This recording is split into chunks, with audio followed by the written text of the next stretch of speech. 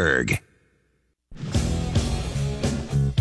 I don't get sour cream when I go there. A hand grenade. And I feel like that equals it out. That makes it healthy. Hey, No sour cream. You're like Mario. I just don't get ketchup with my French fries. No. Right. No, what was Mario's? It wasn't No, ketchup. I thought it was just no fries. No fries with his burger. I don't order fries with my club sandwich. You have to make omissions every once in a while. Yeah, but that's like. Yeah, but I've used this a lot, but that's like Febreze in the porta potty. I mean, it's you can't undo what you're already doing. You know what though? You have you eat at home all the time. You have a family at home. Like I am eating on the run and in restaurants way too often. So I have to make shot column every once in a while. I'd be like, I know there's bacon on that, but please no bacon. And then I feel like the biggest pansy in the world. But sir, you got the Baconator. Randy Bauman and the DVE Morning Show. Yeah, it is the DVE Morning Show, and Val is out today. Also, producer Joe Rikiki is out today. And we are basically... Half staff. Yeah. But it won't be half-ass, folks. Full ass this morning, as promised. Total ass. Let's take a look at weather. It's raining a lot. It has been since ass. last night. Brutal, man. Yeah. The that flood was ridiculous. Alerts kept coming. Well, I was on the south side. I had reservations with friends for dinner at 6:30. So we're like, let's meet for a drink right next to the place, a couple blocks down. Sure. And then go to dinner. That sounds great. The downpour came, and trying to get out of that situation was the biggest joke, because it wasn't the kind of rain like, I'll just run out to the car. It was a torrential downpour. Right. So the owner of the bar, we were at Carmela's, and she's like, hey, people leave umbrellas here. You can just grab one of those umbrellas, and you can at least take it out to your car and maybe get closer to the restaurant. How nice is that? I'm like, great. And I pick up the umbrella, and it has this gel, gel kind of handle, so that when, like a Stretch Armstrong. Whoa. So when you put your hand on it, it molds to your hand. And I'm like, this is awesome. Who would leave that kind of umbrella behind? So I start bragging about this. I'm like, look at this umbrella. And my friends are like, easy. And I'm like, no, this is the nicest umbrella I've ever seen. And they're like, yeah, whatever. You go get excited about your umbrella Showing somewhere off an else. umbrella that's not yours. It's not mine. And I'm like, this thing's awesome. And I was like, all right, whatever. Screw you guys. I'll meet you at the restaurant. I'm going to take my nice umbrella, beat the torrential rains, and I'm out of here. So I walk outside. They're all kind of, because it's like an open air. They have the front windows open, and Carson Street is just getting pounded with huge drops of rain. It was pouring. And I walk out, and I open the umbrella, the gel handle umbrella, and I open it up, and it just keeps opening, and it goes all the way up to like a tulip, and it's like, whoop, now it's all the way up. So it is not protecting me at all. It looks like a champagne glass is above my head, filling up with rain, and everybody starts howling. So I try to pull it down to make it manageable so it'll actually cover me, and the entire thing just disintegrated, and wires flew all over the place. All you had left was the handle. That was it. Well, look, guys, it's still a good handle. I'm going to build from here. I went back in, and I was soaking wet, and they were laughing so hard. Guys, you start at the handle, and then you work your way out from there. There's got to be an umbrella store for parts. I just need the actual umbrella part.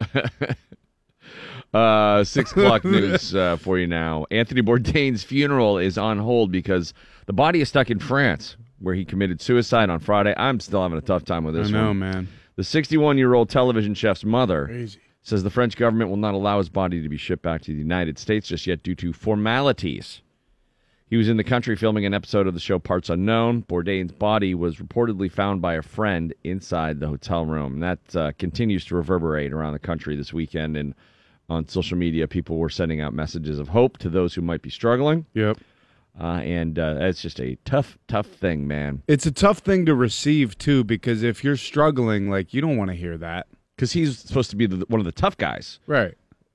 His life is perfect.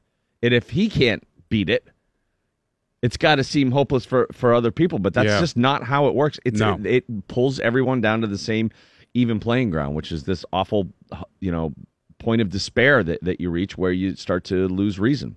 The illusion of having it all is a cruel illusion because, if you get the money, you get the fame, you talk to these people, they will tell you, hey, listen, at the end of the day, like if you're not doing the work on you and you have some problems and you haven't dealt with them, they follow you. You can't just get rid of them because you reach some level of monetized success. It's true, very true. And they always say, reach out if you need help. But those are the people who have a hard time reaching out. So if you can identify that in those around you, don't be afraid to reach out to them. Hey, how you doing? Right. Just even a hey, what's up? Can I help? What's going on? You want to talk? I'm here. Oh, by the way, they were showing Parts Unknown all weekend. I don't know if you caught any of that on CNN. That was too sad. I couldn't do it. Last night they showed Parts Unknown Berlin. It was amazing. It was a history of the, East-West Germany, and about the wall falling and about what it is now and about like the underground like techno house scene. Yeah. And it's just like kind of crazy how when the wall fell, like the way that everybody kind of came together was through this like techno music. Yeah. Like, so they're still raving over there now. Yeah. It's like one of the last places in the world where it's like a truly liberal city where you just go there and party hard. Right on. It made me want to go to Berlin. He's out, just meeting with all these different people, talking to them. And the thing that I love about him the most, I think, was the fact that he goes to other places and ask people about their story. Mm-hmm. He just constantly was deferring and letting other people tell the stories, and he was our conduit for that. And that's, the tragedy of this for me.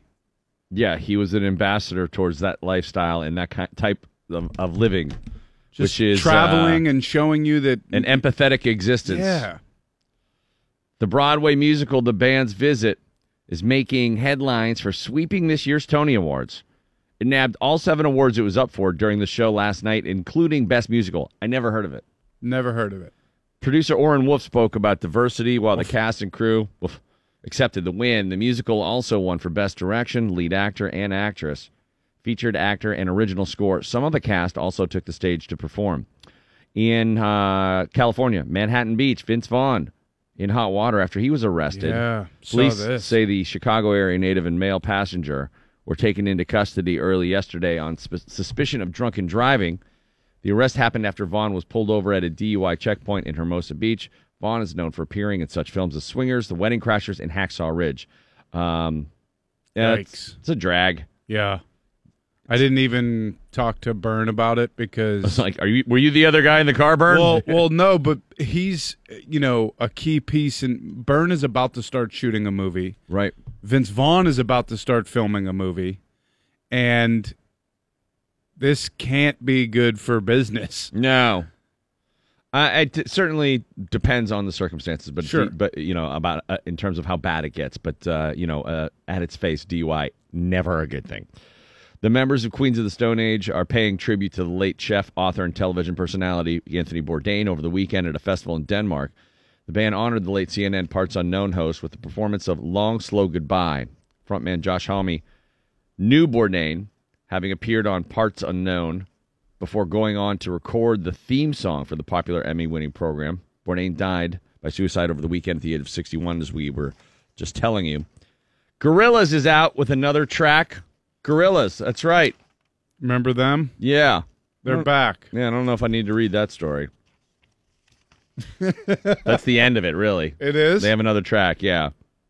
Are they putting it out with Jane Goodall or no? I don't believe so. Oh, that's a shame. Bonnaroo was this past weekend. A man was found dead. Law enforcement officials are investigating after a man was found dead in his car at the Bonnaroo Music and Arts Festival. Organizers say the 32-year-old man was found Friday morning on the Manchester, Tennessee Festival's campground.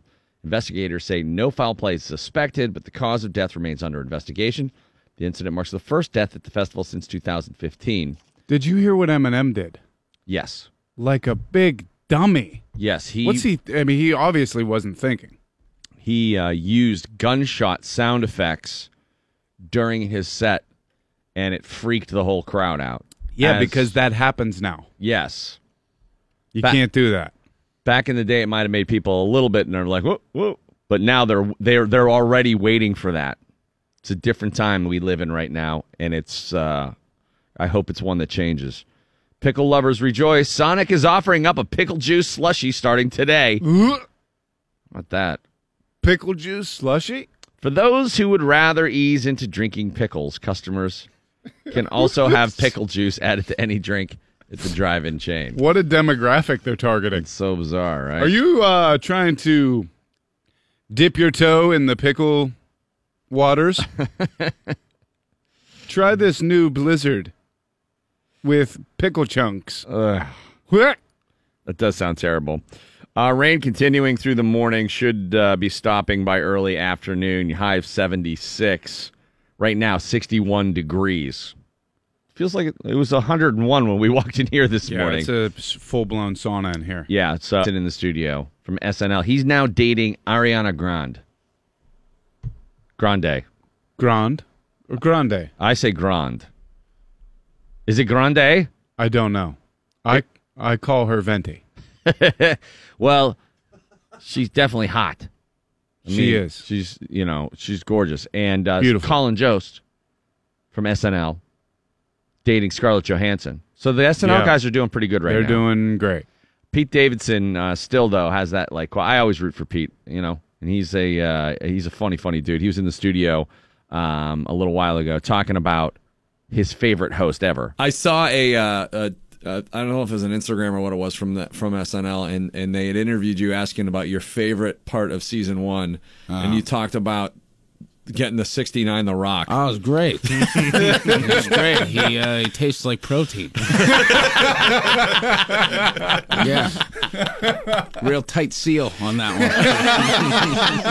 one. No, he's literally the nicest human being ever. The most gentle, caring, funny, charismatic human being ever is The Rock. Do you wonder when you see those guys oh, that's why they're successful, or is it a byproduct of their success? No, that guy works really hard. Yeah. That guy works really hard. He was, everybody that comes to the show is there all the time. And super talented. That dude was like an all-star athlete turned wrestler turned movie star. As soon as he smiles, it's over. That's how charismatic. You're like, oh, you just want to hug this guy. Yeah. Like, this guy's awesome. So was that the most starstruck you were? Yeah, I was more. Me and my buddy wrote that. It was kind of my girlfriend's obsessed with The Rock, so it was kind of like deep down, it was some sort of psychological revenge because I knew she enjoyed it. So I wanted to know how I could possibly ruin everything for her. Was she asking you the details of the? Oh yeah, I wasn't allowed to shower for like a week. All of a sudden, she was incredibly attracted to me. Shuda has your sports when we come back.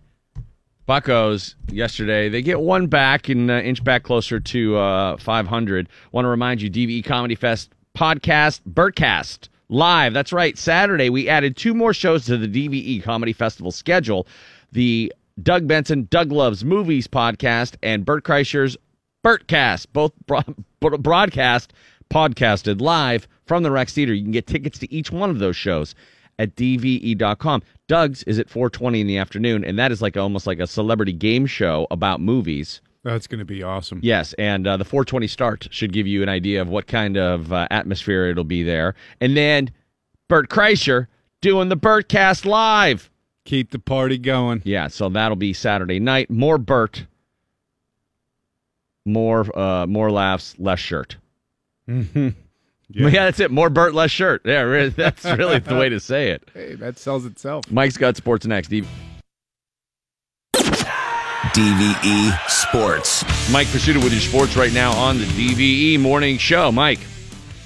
Pirates got 1 out of 3 by winning in Chicago yesterday, 7-1 in the fog at Wrigley Field. And yesterday, one of those days where the Pirates actually looked like they knew what they were doing and they had people capable of playing Major League Baseball. There haven't been a ton of those in the last 3 or so weeks. But Josh Harrison got things started off, leading off the game with a home run, and the Pirates pretty much never looked back. They blew things open with a 5-run 6th inning, and that was more than enough backing for Ivan Nova, who came off the disabled list and went 5 2/3 innings, 4 hits, 1 run. It was earned, 2 walks, and 8 strikeouts. He improved to 3-5 and dropped the ERA to 4.68. In addition to Josh Harrison's 3rd home run of the year, the Pirates got another double from Austin Meadows, his 4th. And Gregory Polanco's first triple of the year, that cleared the bases in that 5-run sixth inning. 3 extra base hits as a part of the Pirates' 9-hit attack. They improved to 32 and 33, and they did lose 2 out of 3 to the Cubs in Wrigley over the weekend, but they allowed 6 runs.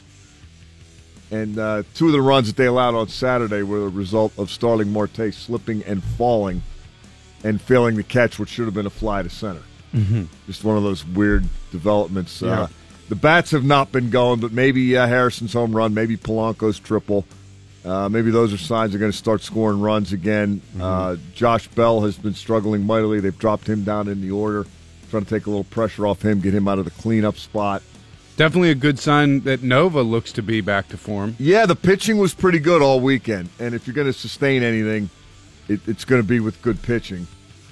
So hopefully some signs this weekend that the Pirates are getting their feet back under them, even though they did lose 2 of 3 to the Cubs. They are 32 and 33 on the season, 7 games behind the Brewers in the NL Central Division. Now they head out to Arizona to meet the Diamondbacks, who have won 3 in a row and lead the NL West at 35 and 29. It doesn't get any easier for the Pirates. Joe Musgrove tonight, he's 2-1 with a 1.89 ERA. He'll be opposed by lefty Patrick Corbin, 6-2, 2.87. Your pitching matchups for the rest of the Arizona series: Trevor Williams against Clay Buchholz on Tuesday, and then a day game on Wednesday, Jameson Taillon against Zach Greinke.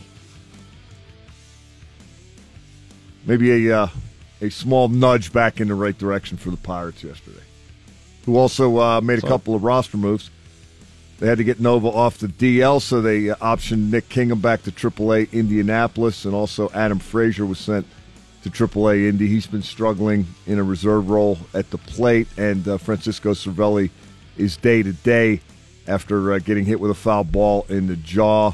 So Jacob Stallings was recalled from AAA Indianapolis just to kind of solidify the catching situation. Also, General Manager Neil Huntington saying on his radio show yesterday that Jung Ho Kang is going to Indianapolis. He's going to start playing at AAA Indy tonight. He could be close. I like it. They could lot. certainly use another bat right now. Nudge the Jolly Roger. Nudge it. Just a little bit. Steelers getting ready for mandatory veteran minicamp tomorrow. They wrapped up OTAs last week. The 3-day session will run Tuesday through Thursday, and then that'll be it until training camp on July the 25th at St. Vincent College. Terry Bradshaw is on the side of the Philadelphia Eagles. This blew me away. I was totally shocked that he took this stance. Bradshaw telling TMZ yesterday, quote, "I agree with the Eagles totally 100%. Trump needs to go somewhere and enjoy the money he's got." Bradshaw not happy that Trump canceled the White House visit for the Eagles after it became known that none of the Eagles were going to accept the invitation to visit the White House. I would have bet dollars to donuts that he was hardcore MAGA. That Terry was a card-carrying member of the Trump army. So it's surprising to me to hear him break ranks. So you got to watch it with Terry, though, because you never know where he's going to be coming from or why. Right. Tough to apply logic to anything. Yeah, tomorrow he might be like saying something completely 180 degrees. Yeah, he's been that way a long time. Somebody tweeted, I wish I wrote down who this was because I can't remember it now. But somebody tweeted yesterday that Justify has declined its invitation to the White House after winning the Triple Crown, and Justify's reasoning for doing so. Justify said, and I quote, "If I wanted to see a horse's ass, I'd have finished second." Yeah. Beautiful.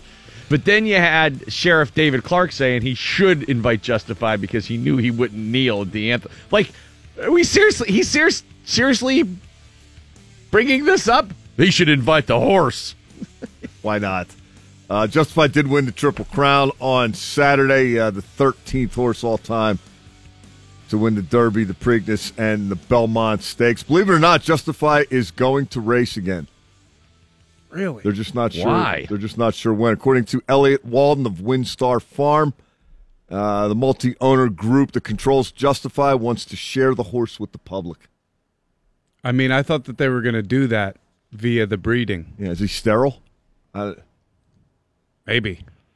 Yeah, Wouldn't that be a bummer for Why him? risk it? Why would you risk it?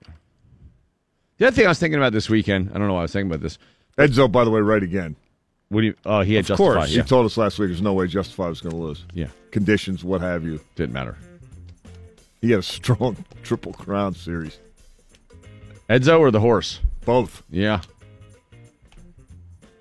If the horse breaks his leg, isn't there a way to still like prop the horse up and just get his DNA to keep breeding him?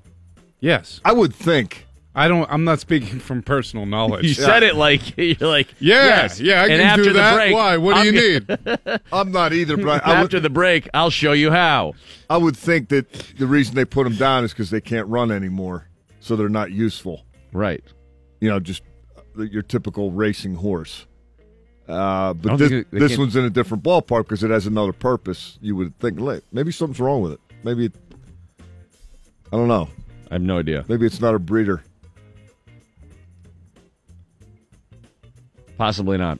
I have no idea. Bob Baffert with Oh, another W. Wilbur. You know they had a horse, Bob Baffert, that was just running defense for Justify. Blocker. I didn't know you could do that. I didn't think that was legal. Was it a fatter horse? I was doing a little reading on that this weekend. From what I was able to ascertain, it's legal, but it's considered kind of crappy. No one's going to remember that. Nope. They only remember Nope. TC. Good job, whoever you were. All right, PFT commenter later this morning. We'll congratulate him on his Washington Capitals having won the Stanley Cup. By the way, speaking of that, have you guys caught Oh, yeah. Eddie Oh my Ovi's act? God! He's out Yeah. of control. He's the He's- drunkest person to ever win the He's Stanley setting Cup. the record for celebrating with the cup. It's definitely the most fun I've seen anybody have in the social media era with the cup. The pressure that guy must have been under, that he must have been feeling, that he finally got Right. past the second round to actually cash it in and win it. The release. You could see it on his face throughout the playoffs and the way he was reacting to everything. But now this outpouring of emotion has really been ridiculously fun to observe from Yeah, afar. it'll be really fun when we see Putin hanging out with the cup too. That's He's just going going to be a breeder now, right, Ovi? He's done playing. Yeah, he's going to create little Yeah. snipers. It is the DVE Morning Show. Randy Bauman along with Bill Crawford. Val's out today. Also, our producer Joe Rikiki's out today. We're He picked a good day. just a crappy day, and the heat's broken here, or the AC's broken in the Yeah, I building. don't know about you guys, but my internet is doubtful in the office, and there was another accident on the wrong side of the Squirrel Hill Tunnel coming in, so my blood pressure was already Oh, that's a drag. through the roof. As I arrived, this has really been fun so far. Oh, sorry, Mike. Should have taken today, Mike. Yeah. Shoulda. I don't They have say any. geniuses took today, but you didn't take today. What does that tell you? Anthony Bourdain's death still causing a lot of people to just reflect, and everybody I've talked to about this has the same reaction. Oh, man, that really bummed me out. Yeah, it's a real bummer. He committed suicide in France early Friday morning, 61 years of age. There are a few developments that occurred over the weekend. He hung himself in a hotel bathroom using a belt from his bathrobe. Local police said there's no indication that anyone else had been there that morning. There's no sign of foul play. Toxicology tests will determine whether he had any drugs or alcohol in his system, but the results won't be back for several weeks. I thought it even took months for that toxicology to come back, I don't know. Maybe it's different. like 6 weeks or something. Over there. Anthony's friend, chef, is it Repair or Ripper? How do you say Eric, the chef's name? I didn't know this guy, but apparently a lot of people knew him from the show. It's pretty famous. Chef the Ripper sounds like it would be a thing. Yeah. Anyways, he's the one that found him, which had to be, Which is absolutely devastating because they were Brutal. best friends. yeah. They'd been filming an episode of Anthony's new show, Parts Unknown, which, of course, he filmed the Pittsburgh episode last year. Anthony had been dating Italian actress Asia Argento. Or is it Asia? I don't know. However you say her name. It's spelled Asia, but I think it's Asia. They'd been dating for more than a year. She said, quote, Anthony gave all of himself in everything he did. His brilliant, fearless spirit touched and inspired so many, and his generosity knew no bounds. He was my love, my rock, my protector. I'm beyond devastated. My thoughts are with his family. I would ask that you respect their privacy and mine. Now, it's worth noting, it's unclear whether they were still together at the time of his death. Earlier last week, there were photos of Asia hanging out with another guy, and they were holding hands and hugging. Whoa. Possible it's just a friend, and their physical touching was just a European thing. But in the wake of Anthony's suicide, some people are suggesting that he and Asia were no longer dating and that she had something going on the side.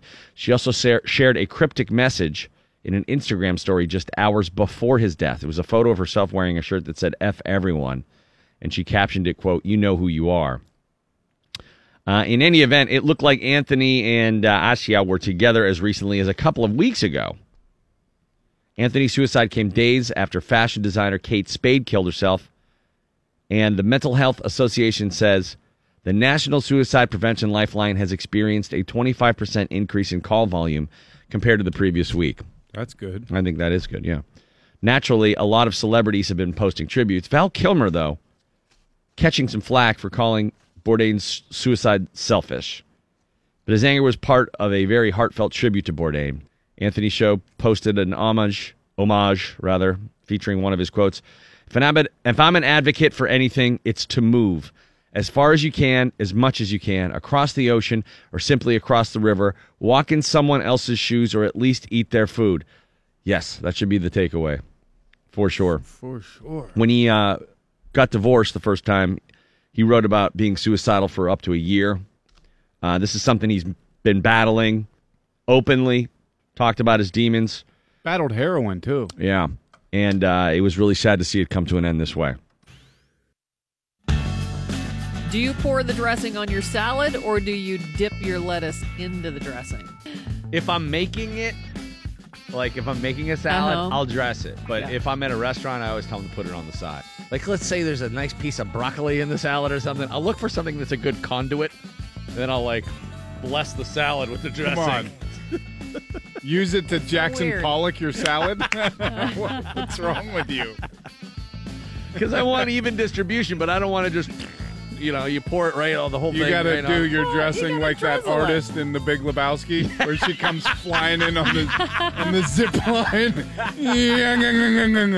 What was that? Oh, that was Randy with the blue cheese. Randy Bauman and the DVE Morning Show. It is the DVE Morning Show. It's raining a little bit on your way to work this morning, so be prepared for that.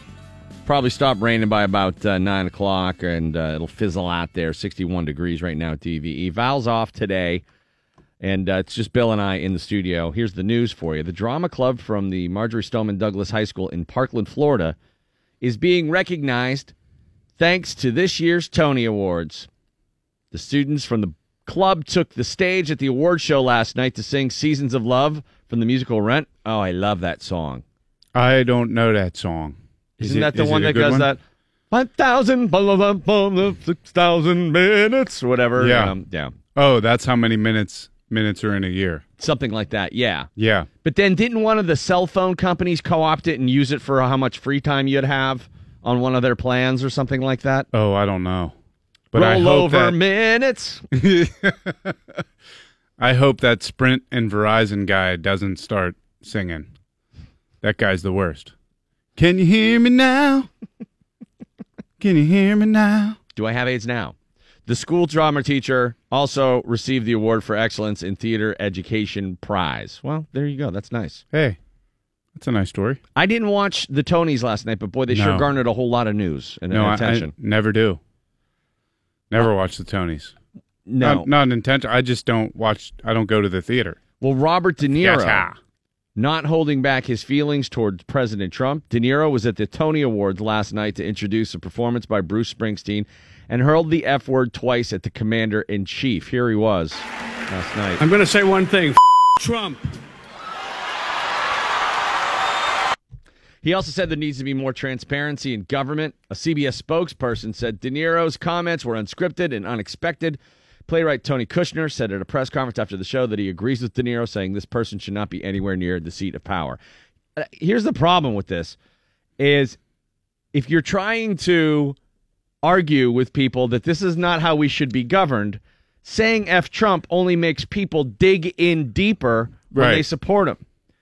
Nobody was as happy as all those people were in the theater to hear De Niro say that and they jumped to their feet. Nobody was happier about it than the very guy he's trying to malign, because he knows it just engenders more support amongst his followers. Yeah. Which is now, he's, flat out, Fox News just calls him a dictator now. He's not the president, he's just a dictator. With the North Korean dictator Kim Jong-un. Anthony, talk to us about this moment. I mean, this is history. We are living, regardless of what happens in that meeting between the two dictators, what we are seeing right now. Oops. Are you, do you feel like I feel like today with this North Korean summit, like Ovechkin's going to stumble in with the cup? Do you feel like he's just been everywhere? Ovechkin may, in fact, stumble in with the cup. With Putin riding in the cup. Well, we know Dennis Rodman's going to be there. Yeah, why not? I mean, of course Dennis Rodman's going to be there. Yeah. Crazy. And are we sure it is actually Kim Jong-un, or is it that impersonator that we keep seeing everywhere? The impersonator looks a lot like him. He looks exactly like him. There was one out in California when we were out there with the girls, and it was right at Santa Monica. I tried to go take a picture of him, and these fake security guards rushed me, and they're like, "Come over here. If you want to get a picture, you got to pay." I gotcha. Whoa, guys, calm down. Just wanted to talk to the dear leader. If it was the real one, you would have been dead from sarin gas in no time. That's true. Guitarist Danny Kirwan, who appeared on 5 Fleetwood Mac albums, is dead. Kirwan joined the original Fleetwood Mac lineup of Mick Fleetwood, John McVie, Peter Green, and Jeremy Spencer in 1968. Along with guitar, he contributed vocals and songwriting to the band through 1972. Mick Fleetwood wrote on Facebook that Danny's true legacy will forever live on in the music he wrote and played so beautifully as part of the foundation of Fleetwood Mac. Kirwan died Friday in London at the age of 68. I had not known about him until I recently YouTubed the Peter Green documentary that was a BBC documentary about the original guitarist of Fleetwood Mac, Peter Green, who is generally regarded to be one of the great blues guitarists who kind of faded away due to just the very much like a Sid Vicious? No, Pink Floyd. Why can't I think of his name? Oh, everybody's mad at me right now. Anyways, he took tons and tons and tons of LSD, and it just screwed up his mind. But it's a great documentary about Peter Green and how great he was, and how he originally brought Fleetwood Mac to prominence, and just how different of a band they were. If you ever listen to those old Fleetwood Mac records, from the late 60s, early 70s, dude, it's like a blues band just tearing into it. It's really good. But he was part of some of that, of course. Danny Kirwan, who has passed away. But I didn't know him. 68 years old. Previous to the documentary, I didn't know him. I have no idea. No idea. Okay, I thought he was battling demons or something like No, drugs, I don't know. No, alcohol. 68, I don't know. I think he probably lived a hard life, if I had to imagine. But continuing on with the theme of rock stars battling demons, Fleet Foxes frontman Robin Pecknold addressing his issues with mental health and suicidal thoughts. So many have over the last 3 days, of course. In an Instagram post over the weekend, the Sun It Rises singer confessed that a few years ago, by the way, they were just here in Pittsburgh. They just played last Thursday night at the Benningham 2 Thursdays ago. Oh, wow. Yeah, and it was, rave reviews from that show.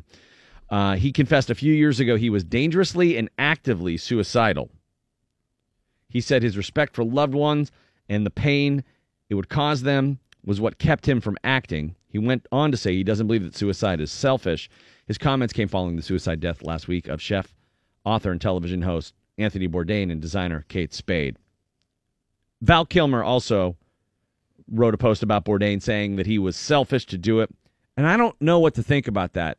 First, my initial reaction is, oh, that's terrible to malign somebody after something like that happened. Right. But I don't know if maybe that has a positive effect on somebody who's considering it, because they're unable to consider that their actions may indeed be something that is selfish and that it takes away your pain but only adds to everyone around you. I mean, I think it depends on who's saying that. If it's somebody who's been directly impacted by that person's suicide, I'm sure that's a great point. go-to emotion for somebody who's mourning the loss of somebody close to them. You're angry. Yeah. You're angry with that person. You're like, why wouldn't you let us help you? Great point. But if Kilmer doesn't know him at all, I think it's kind of a careless statement to make because you just really don't know what he was struggling with. One thing is for sure, though, you think you are absolving the people around you of the burden of your existence, and all you're really doing is causing them great pain for the rest of their lives. Right. But you can't acknowledge that. You can't process that. You can't see it. You're too far deep in your own quagmire. Yeah, it's part of the disease, unfortunately. Interpol is gearing up to release its 6th studio album. I don't need to read this story. There's news in the Guinness World Record here, a new record. If it's not about Interpol, I don't care. Most people performing an Interpol song at karaoke simultaneously. No, it's most people performing a bodybuilding pose simultaneously. That's hilarious. Most meatheads. Oh, my God. That is kind of funny. Did they go and conquer a Planet Fitness after that? A record-breaking amount of 803 people attended the Flex on the Mall annual fitness competition. Dude, the Flex on the Mall competition. Which flex are you going with? I mean, I'm going with the up top, the Hulkster. The point one? Yeah. I'm doing that one where it just looks like you're like going to tie your shoe and you're just doing the... Oh, yeah. I like that one. You bring the arms around a little bit. That's really like a shoulder. Like a shoulder lat thing. Yeah. Because that's strong. I feel like that'll bury my gut. I like the back where it goes, where you're pumping it, like fanning out the back. You know what I'm talking about? There's people at my gym that there's two trainers hilarious. at my gym that train people for that stuff. So occasionally you'll walk in and there's just like a dude in bikini just practicing poses there. Doing that weird thigh thing where he steps out a little bit, shakes his leg. 803 people. 803 attended the Flex on the Mall annual fitness competition. The USO hosted the bodybuilding event. The previous record was 794 people. Organizers had to make sure every participant held a double bicep pose at the same time. Oh, double guns. For 35 seconds. Sun's out, guns out. Nice. As I said earlier, highs in the low 70s. Later today, we're at about 62 right now at DVE. I went to the Hall & Oates concert this weekend, Saturday night at so jealous. PPG Paints Arena. Now, you and I went and saw them at Stage AE a few years ago. It's one of the joys of my life. And they're great, and there's no doubt about it. But I have to tell you about something that went on during the show. No. What happened? Well, only good things. Hall & Oates. He mentioned, they're, of course, from Philadelphia. And then they got booed. So you get booed if you say Philadelphia in Pittsburgh. But the crowd was an older crowd. I mean, part of the benefit of having it at someplace like PPG is you can sell more tickets than Stage AE because people want to sit down because their crowd is old. They're an older crowd. Even though they've definitely experienced a resurgence. They have a younger audience. Live from Daryl's house. Because of the internet. Yeah, Live from Daryl's house has really brought a new crowd to them. And so he gets booed for mentioning Philadelphia, but it was kind of like a half-hearted boo. You know how there's like a Bronx cheer comic boo type thing, Yeah. Like you can tell when a crowd's being sarcastic almost. Well, this didn't have that because it was kind of half-assed. So he really took it like we were booing Philadelphia earnestly. And I wasn't booing, but like people are gonna in Pittsburgh because they're, it's a sports thing mostly. So he got offended. He's like, "Are you really booing Philadelphia?" Has he never been here before? He goes, "All right, how about if I just say we're from Pennsylvania?" And then everyone's like, "Yeah, that's better, okay." And I think the crowd was assuming it was all a big joke, but he kept bringing it up throughout the show.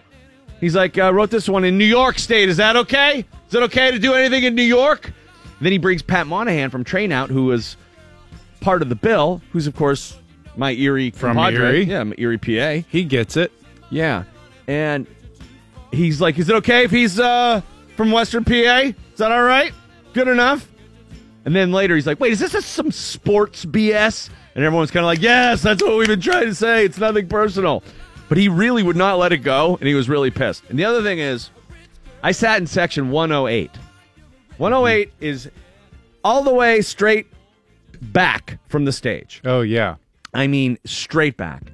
So I was pretty far away from the stage. And I got to tell you, I had a hard time seeing Oates. I really had a tough time seeing Oates. Well, he's a little guy. I couldn't find him. Tiny Oates is... Maybe should think about stilts. Well, I thought that what they should do is in their merchandise, you know, they sell all of these T-shirts and stuff like that. They should sell Oates binoculars. Yeah. That way you can spot Oates no matter where you're sitting in the arena. Because, frankly, I had a tough time. He's got to do something about that. They were really good. And I'll tell you who was awesome. Pat frickin' Monahan. Did they? Oh, my God. Did they boo when he did Drops of Jupiter? Jupiter, boo. Jupiter. Boo. Wait, are you really booing a planet? Can I be from Saturn? Is that okay? Jeez. You guys are booing the solar system? Boo. They came out and did... He clearly never watched any sports. Which I don't blame him. He's a musician. He's totally into his thing. But for him to be surprised, he's clearly not been paying attention for the last 50 years. There's a weird thing with musicians in sports and then how you handle it in different towns. Usually it's kind of jokey or whatever. Right. You know, I remember seeing Wilco at the Carnegie Museum in Oakland at, the big theater there. And during a break, it was Pens were in the playoffs that year, and like they are every year, and someone yelled, "Let's go, Pens!" And Jeff Tweedy, their lead singer, goes, "Sports are stupid." And then like all the hipster dudes are like, "Yeah!" They all cheered. The sports were stupid, and I was like, "Really? We got to go there? Sports are stupid?"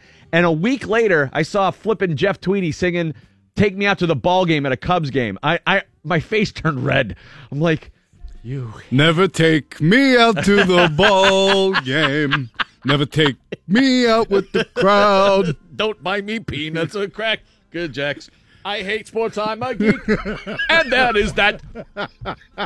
But Pat Monahan came out during the set of Hall & Oates, and he duetted with Daryl Hall on like 3 songs. And I mean, the two of them singing together, unbelievable. Really great and I've known voices. Pat since I was a kid. You know, the first quote unquote band I ever played in was with Pat. What was the band called? I honestly don't remember. There was a guitarist player's name was Vredevong. It was his last name, so I think there was going to be a play on that at some point, like Van Halen, you know. Mm-hmm. But Pat was a drummer and a singer. He played in a band called Rogues Gallery and a band called Exit up in Erie for many years before he moved out to San Francisco and got the job. And he's a great dude and an unbelievably good singer. And that band gets a bad rap sometimes because of the poppy nature of some of their tunes. And I just think they're an easy band to put in the joke category. You know, they're not quite Nickelback, but sometimes they catch... They're not quite Jason Mraz. Right. But they've got that kind of hippy-dippy vibe. He sang this song live with Daryl Hall on Saturday night, and it was amazing. I mean, I know... he's going to be remembered as one of the great all-time rock singers, just singers in general, when it's all said and done. Very few people can sing like Pat Monahan, and he did this with Daryl Hall, and it was killer. Did a whole record of Zeppelin 2. They re-recorded Zeppelin 2. With a pump in a 50-cent hat. Listen to him. I never heard this. Dude, badass. Live it, love it, change it the world. Going around town in an age Cadillac. Live it, love it, change it the world. Come on, baby, all around in a bike. Ride on a merry-go-round. We all know what the name is, so you better lay your money down. I mean, the dude kills it. Take that, Greta Van Fleet. Pat Monahan's like 50-year-old. Take that on the road. Oh, dude. They did do this on the road. I know they did the in-house at Stern one day just playing Zeppelin. Awesome. Yeah, he's incredible. All right, Mike's got your sports when we come back. Buccos get a W yesterday. Much needed, and got to get the bats going again, but came through on the mound this weekend. Full report. 40%. DVE Sports. Mike Pursuta has your sports right now on the DVE Morning Show. What's the word, Mike? Pirates beat the Cubs yesterday, 7-1 at foggy Wrigley Field. They salvaged 1 of 3 on the weekend. They still lost the series to the Cubs. They have lost 7 series in a row. and they're still under 500 at 32 and 33. But if you take a little closer look at what happened at Wrigley Field this weekend, reason to possibly perhaps be just a little bit encouraged in the wake of this bad month the Pirates have been having. They lost 3-1 on Friday afternoon. Chad Kuhl gave up a couple of runs in the first inning, and it ended up going 5 1/3, 3 earned runs. Not great, but credible. He at least kept them in the game, gave him a chance to win. That one was attributable mostly to Ian Happ, the Pittsburgh kid, playing left field for the Cubs and making 3 spectacular catches, each one seemingly better than the last, that just prevented the Pirates from scoring any runs. You got to take your hat off to Happ and give it to him because he was that good and left. Yeah. Saturday, Nick Kingham went 6 1/3, allowed 2 earned runs, and he could have got out of it with a better fate had Starling Marte not slipped and a ball not sailed past him that he would have otherwise caught. That set the Cubs up for a couple runs in the first inning, and that was the only damage they did to Kingham in a 2-0 win. Pirates got 1 hit on that afternoon. Not a great showing by the offense. But yesterday, the bats finally woke up, and Ivan Nova got off the DL and gave him 5 2/3, 4 hits, 1 run, 2 walks, and 8 Ks. I'm pointing all this out not to make excuses for dropping 2 out of 3 to the Cubs, but if you can continue to get credible to better starting pitching, you have a chance to start winning a series of games again, as they have at times this year. They've been incredibly streaky, the Pirates, and they're on a bad streak now, but maybe the pitching turned it around a little bit in Wrigley. And that's still a pretty good lineup that the Cubs have, so not something to dismiss as the Pirates get ready to play 3 in Arizona. Joe Musgrove tonight against Patrick Corbin. Musgrove's 2-1 with a 1.89 ERA.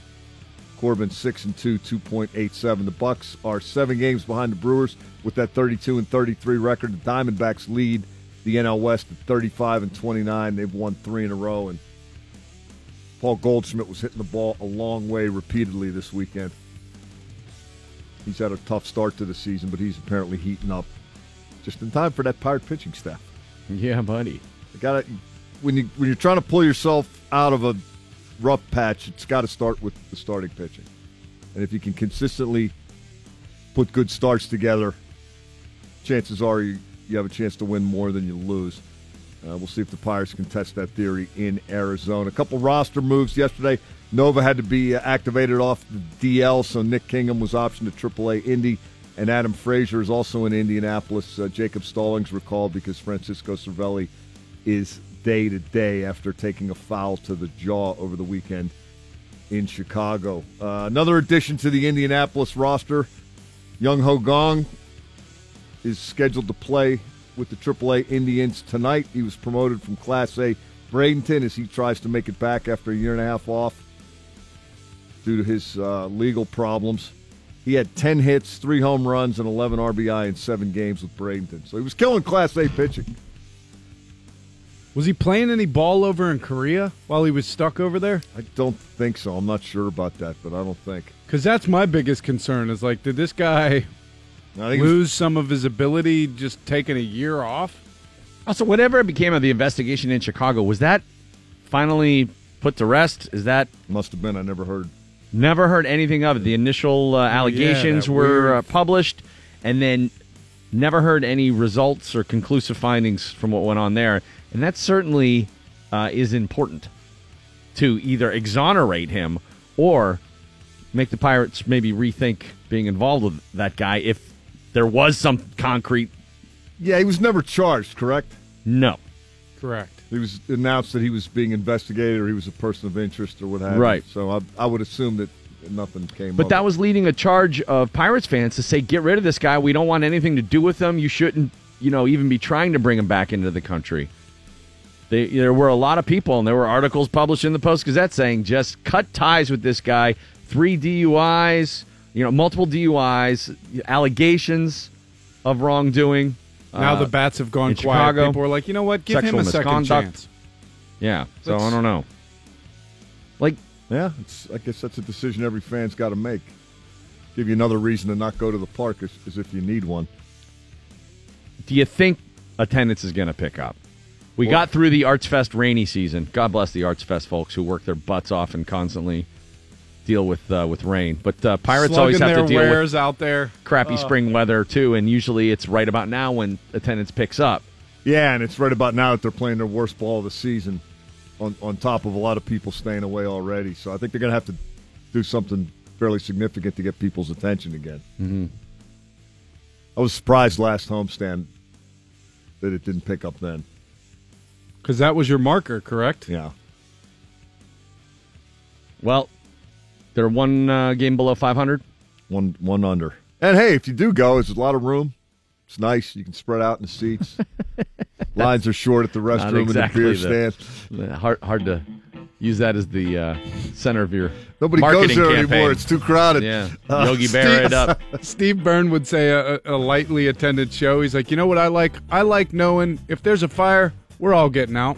We're all getting out safe. Another good reason. You can hold the door for somebody. There you go. You know, last Pirate game I went to, I had basically a section to myself. And it took me back to my old days going to Penn's games when I'd get a ticket up in D, and by the end of the first period, I was down on the glass. Dude, the last years of Three River Stadium, I used to go to Pirates games, and you could have a section to yourself and just sit there. You could sit in the outfield and be one of 5 people. You know, if there's a foul ball or a home run, you say, you know what, I'm going to finish my beer and then go pick it up. You don't have to run. There's traffic is less of a concern, parking. All of that. A lot of good stuff going on the shore right now with the Enjoy Pirates. the sparse crowds.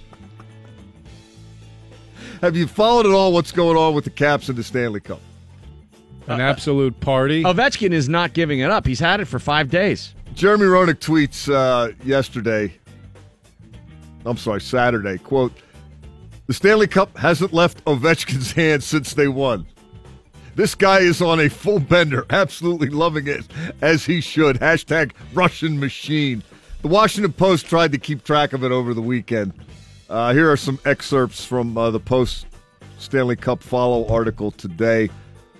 Since winning the Stanley Cup on Thursday night, the Capitals' party hasn't ended. They partied hard overnight and into Friday morning on the Vegas Strip. They partied Friday on the flight back to Dulles and then at a bar in Clarendon. I assume that's in Virginia. They showed up at Nationals Park on Saturday to a boisterous crowd, then sat in a skybox and drank beers for 9 innings. I saw that. Then they made it to Georgetown, cup in tow, and the revelry continued. Apparently, the Capitals had quite a bit to drink, but they have good reason to celebrate. They dislike shirts. They like fountains. They're in favor of partying with the general public. And part of this article has a bunch of tweets just from citizens who ran into the Caps. Spotting them like the naked jogger downtown. Yeah, they had a party bus.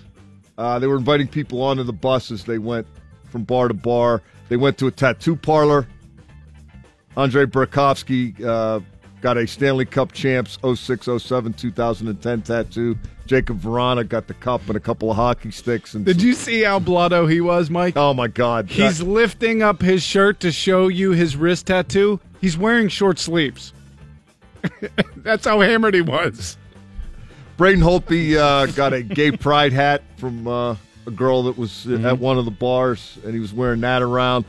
According to the tweets, and these are just tweets from the public, so the accuracy is, take it for what it's worth. But Ovechkin apparently made it till 11:20 p.m. on Saturday night, and then he had to go home and crash. The party continued at a club at DuPont Circle into the night. Ovi got it back at 4 p.m. Sunday, took it for sushi, took it to the grocery store. There was a barbecue. Then the coaches had a party yesterday with the cup. They are going crazy. At one point, it was on the roof at a club in Georgetown, and somebody, you can't tell from the pictures, holding it up over his head. And somebody tweeted, "At what point do the cup minders get nervous?" Probably when Ovi was having intercourse with it. That's what I was wondering. Yeah. He woke up with it, posted that picture of him in a bed, and it looked like a morning after Motel 8 or something. I bring this up not to turn the knife, but just as a reminder of how much fun Pittsburgh had with the cup the last 2 years. PFT commenter joins us at 9:15 from Pardon My Take, Barstool Sports Pardon My Take podcast. He's a long-suffering Caps fan who is finally finally getting to experience a He's championship. been on a bender. Oh, yeah, he has. So we'll talk with PFT commenter coming up 9:15. It is the DVE Morning Show. Randy Bauman along with Bill Crawford this morning. Val's on vacation today. This past Saturday, Bill and I made our way to Sean Casey's Miracle League Field in the South Hills, and it was a remarkable experience. That's the first time I've been out there. Oh, is it? Yep. Yeah, it's awesome. It's an awesome park. This is the first time I've seen games. Okay. I've taken my kids to that park, and obviously it's one of the coolest parks anywhere in the country, I think. Oh, there's no doubt about it. It is flat out the model for what they want to achieve with these fields across the country. Yep. And when we got there, I mean, these kids are playing. Everybody has a buddy. All the kids have a buddy to help them get from home plate to first to second, And if and they're helps them playing in the the field. right. So, and anybody who's 12 and older can volunteer to be a buddy. You just go to the Miracle League of South Hills website, which I believe is miracleleaguesouthhills.org. And they have the national anthem. All the parents are there. It is a nonstop, it is a feel-good afternoon or morning, depending on when you go. But the impact that this field has on people and the families of these kids is remarkable because, I'd never really considered the fact that, so these kids get a buddy. So they got some other kid from their school maybe. Yep. Who didn't know them or wouldn't have interacted with them before. And now all of a sudden at school, they're like, oh, hey, what's up? They make a connection with somebody outside of their disability, which is a tough thing for these kids to do. And it also gives parents a rest.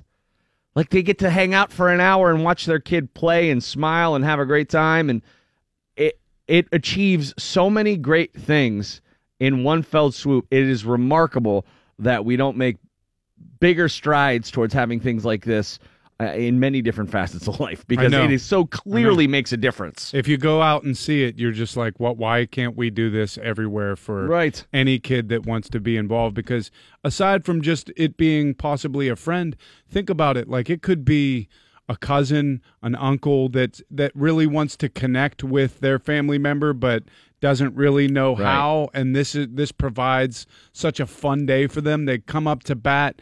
There, there's a pitcher there sort of pitching them the ball, or if their disabilities call for it, they bat off the tee, and then they get to hear the cheers of people going crazy when they run the bases, and it's awesome. The field, of course, is a special material that allows like all the wheelchairs, walkers, and it'll handle any device like that helps the kids get around so they don't have to like push it through dirt or something like that or over a base. So it is a special made surface, playing surface. It's a specially made ball so that it doesn't hurt anybody. And some of those kids were really putting a wallop on it, man. Oh, yeah. A couple of home runs. Right. It was, and they're thrilled. It's beyond belief. And they have nicknames. Like the announcers were like, coming to the plate, Iron Man. Crazy Legs Johnson. Right. But the kids were smiling ear to ear, and the parents are too. And it's a great place. I told Sean I want to do a DVE day out there, and we'll get Donnie Iris that'd be great. to sing the national anthem. Maybe get the Clark's guys out there pitching, and get Sean McDowell doing the Dr. Johnny Fever announcements. Now batting. Thanks so much for being here. Appreciate it. Fun fact. Dude, Molly Hatchet played 5 miles from here in 1976. It was a world fair. And we'll have to do that. But just wanted to say thanks awesome. to Casey for hosting us this past Saturday morning. And you had the girls out there. Yeah. And the playground is amazing. I mean, it's really top notch. There's no park that looks like that anywhere in Pittsburgh. It actually looks like Pittsburgh. There's a bridge, and there's the Highmark building, and there's the Steel building. There's the Point. Yeah, it's made to look like the Clemente Bridge at PNC Park jutting through center left there. So it's really, really cool. And once again, thanks, Case, for having us out there. Happiest of birthdays to our friend Bill Burr. He is 50. 50. 50! Old Freckles is 50. I mean, we've both known Bill a long time, and couldn't be happier for his success, and he continues to do it the right way. Like Bartnick always says, he's got the belt. He does. He's the world champion. Here's Burr's last time in studio. Bill Burr's joining us right now in studio. Dude, I'm sorry about the traffic. It's brutal. No, it wasn't bad. For some reason, the Waze or whatever said it was going to be like 50 minutes. Yeah. And then it was just once we got through the tunnel. Yeah, that's all it ever is. Oh, It all right. completely screws things up. Benham Center Eventually, tonight, you dude. guys are going to have to build another tunnel. No, whatever. Just because you guys did the big dig in Boston. Eventually, you're going to have to all you got to do is just drill through, do another bridge, fire up those stacks down there at the mall, get some steel going. Those don't work. They don't work. Those are just for Those are show. just for lookouts. It's a brew pub now. I was going to say some hipsters probably use it to make their own beer or some crap Pickles. like that.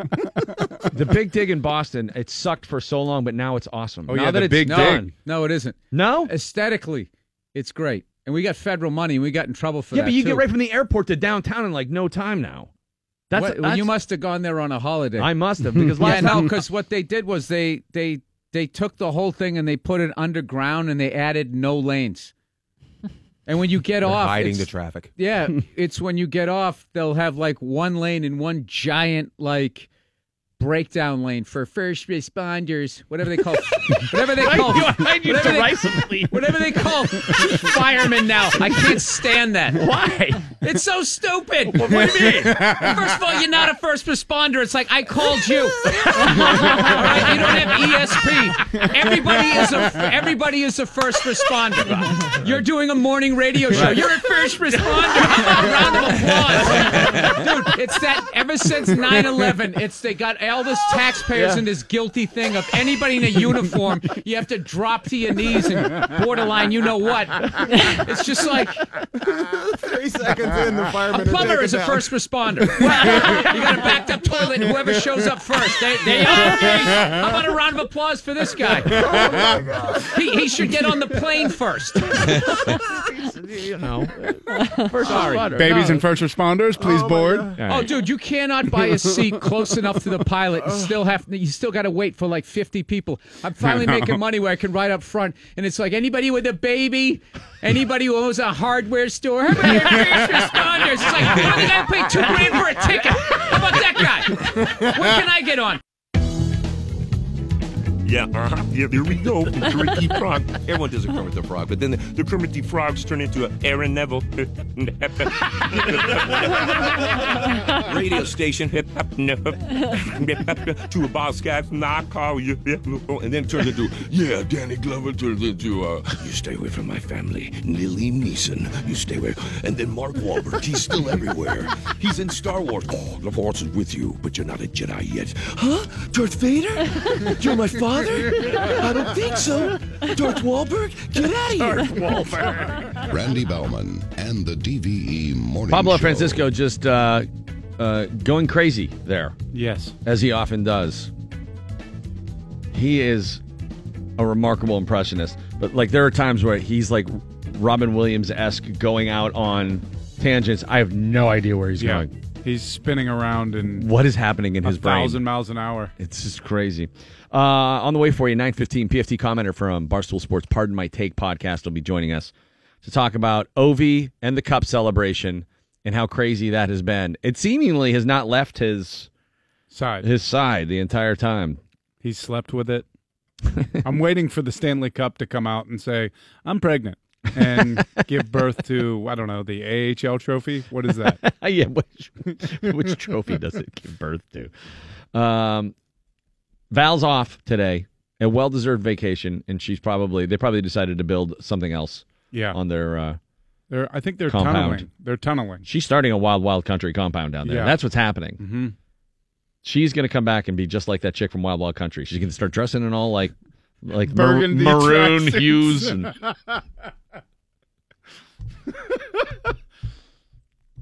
I love Val It so could much. happen. It's crazy. It's just Carnegie cult. She is rebuilding everything from the ground up. Yeah. They just keep building more stuff. Do it. Put a second story on that garage. Make it a carriage house. The Taj Mahal. What did I call it? I had something for it. That wasn't it. It wasn't? No, it was something like that. At any rate, I'm doing news, and this is Valhalla. Valhalla. There you go. Perfect. Valalago. No. Anthony Bourdain's funeral's on hold because his body is stuck in France where, I mean, not literally stuck. He committed suicide on Friday. The 61-year-old television chef's mother says the French government will not allow his body to be shipped back to the United States just yet due to formalities. He was in the country filming an episode of his show, Parts Unknown. Bourdain's body was reportedly found by a friend inside his hotel room. We've already talked a lot about it this morning. Mm-hmm. It's been tough to get through the weekend without being reminded of it. They were showing Parts Unknown and No Reservations on loops on CNN. That his death was going to have an impact for a long time for a lot of different reasons. One, because he was beloved. And two, because for those people who are struggling, he would have seemed to be a person that they could look to as a source of strength. And to see somebody lose their battle who was as seemingly strong as Anthony Bourdain, that can be a tough thing. So if you can reach out to somebody you think that's struggling, that's great. If you are struggling, there are people willing to help you. The toughest thing is getting people when they're in that position to actually go and seek help, as we've talked about. Right. And you know what was crazy to me watching CNN over the weekend, because I kept tuning in just to see what they had, and obviously they had marathons of the shows you just mentioned, but they also had like these tribute shows, and I'm always like just creeped out by the readiness that they have. Like it seems like something happens and they have like these tragedy packets just ready to go, where they have like interviews and, you know, the music and the footage and just reflecting on something that happened like that day. Well, yeah, news organizations do that a lot of times for people who are expected to die. But, you know, something like Anthony Bourdain, you wouldn't think they would be ready to go. Right. Yeah. The Broadway musical, The Band's Visit, is making headlines for sweeping this year's Tony Awards. I never heard of it. Me neither. But, you know, we're not theater goers. If this is about like Rick Denko and Robbie Robertson coming to your house, I'm all for it. That's what I thought it was. It nabbed all 7 awards it was up for during the show last night, including Best Musical. Did you watch any of the Tony Awards? I did not watch 1 second of them. Nor did I. Producer, I honestly was gonna tune in to see The Boss. You know, just to see what this version of his music looks like. I wanted to see Josh Groban and Sarah Bareilles. Is that how you say her name? Yeah, sure. Because they actually look like they might be good hosts. Yeah, they're both kind of funny. They both can sing really well. They How about both have weird noses? Rachel Bloom, the girl from My Crazy Ex-Girlfriend or whatever?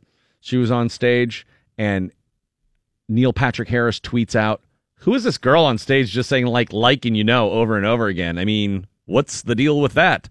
And she tweets back at him, "Hi, we've met several times. My husband was a writer on your show for 5 years. He wrote the episode where Barney met his dad. You know, we know each other." And he's like, "Oh, hi. How is it backstage?" Oops. How do you think, what are your thoughts about that? When somebody claims to not know you or doesn't remember you, at what point do you get mad? Around the 5th time, I just say, you know what? I'm done meeting you. Like, I don't want to meet you. I aggressively do not want to be introduced to you again.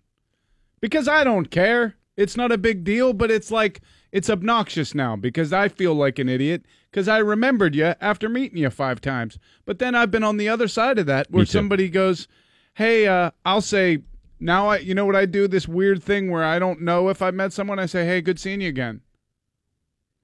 Could be the first time I'm seeing them. I always, I lie and just say, yeah, we've met before. And they're like, even if we haven't, because that way it's like a safety, you know, and they're like, we have, and then I make up a scenario. I'm like, you know what? You know, I go, remember it was at a tailgate. Yeah. I'm sorry. I get you mixed up with Kate Moss. You model, right? Dude, no. I don't model. I'm a guy. We've met before. At any rate, producer Orrin Wolf of the Tony Awards spoke about diversity while the cast and crew of The Band's Visit accepted the win. The musical also won for Best Direction, Lead Actor and Actress, Featured Actor, and Original Score. Some of the cast performed last night as well, and again, I didn't watch it, but everyone seemed to really enjoy the Tonys, especially De Niro. You know who I want to see perform, honestly? Anybody from that Bronx Tale musical. Now yous can't leave. Right. I'm in the bathroom. We've got coffee cakes mush. Actor Vince Vaughn is in hot water after he was arrested in California. Police say the Chicago area native and a male passenger were taken into custody early on suspicion of drunken driving yesterday. Drunken driving. I said it like Dunkin' Donuts. Is it drunken driving? The arrest happened after Vaughn was pulled over at a DUI checkpoint in Hermosa Beach.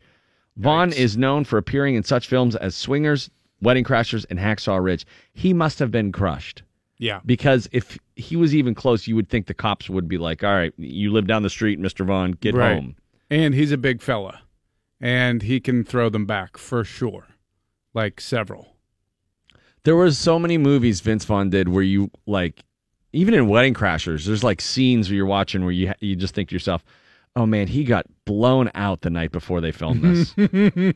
Like, he was definitely partying hard. Yeah, he the had night before they shot those, this scene. Those puffy hangover eyes, dude, all the for time. like 10 years. I know, and he didn't have to have them. No, he's a Hollywood guy, but that's how banged up he's getting. You know, he's like rolling out of bed. Got to get the call. Oh. I hope everything's all right. It's funny because at the end of this, it's like Vaughn is known for appearing in such films as Swingers, Wedding Crashers, and Hacksaw Ridge. And it reminds me of how Gene Collier said that AP stories always had to finish with somebody's stats if it was a sports figure. So, like, a pitcher could have murdered 30 people after his career. Mm-hmm. And the story about him being a mass murderer would end with, in 1978, he won 15 games for the Dodgers right. with a 3.0 ERA. Yeah. You know, like... He's best known for pitching a complete game right. in the World Series before he murdered 30 innocent people. The members of Queens of the Stone Age are paying tribute to the late chef, author, and television personality Anthony Bourdain. Over the weekend at a festival in Denmark, the band honored the late CNN Parts Unknown host with a performance of Long Slow Goodbye.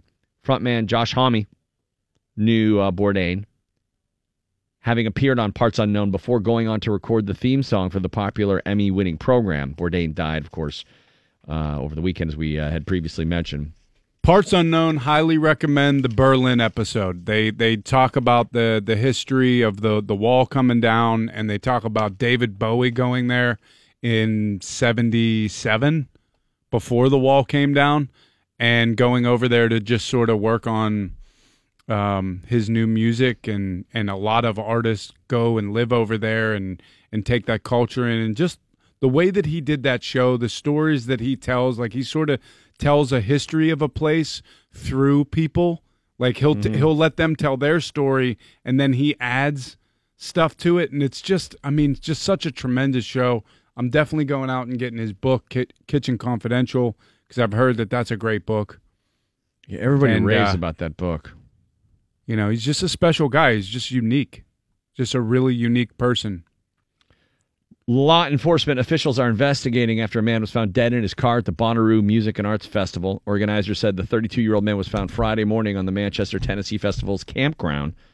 Investigators say no foul play is suspected, but the cause of death remains under investigation. The incident marks the first death at the festival since 2015. It started a long time ago, though, so it means they've had a couple of deaths, but somebody in their car sleeping. Oof. Yeah. Yeah. Can't sleep in the car. Well, you have to sometimes if you're camping. He probably just got... Roll a window down. Who knows? I mean, there are lots of extracurricular activities happening at those festivals. And finally, pickle lovers rejoice. Bill, you're a pickle lover. Hey, I don't like the way that came out. Sonic is offering up a pickle juice slushie starting today. For those who would rather ease into drinking pickles... You know, because that's a demographic pickle that juice exists. Added to any drink at the drive-in. Hey, you know, I've been meaning to get into drinking pickles, but I don't know how. That's kind of weird, right? It's real weird. Do you ever do a pickleback shot? I've done it. Do I do it? No. If somebody says, hey, want to do a pickleback. What? How did that ever come into existence? I don't know. Or someone figured out how to do a shot of pickle juice after you do a shot of whiskey, right? Isn't that what I thought it was like a Nickelback tribute band that came out all dressed as pickles.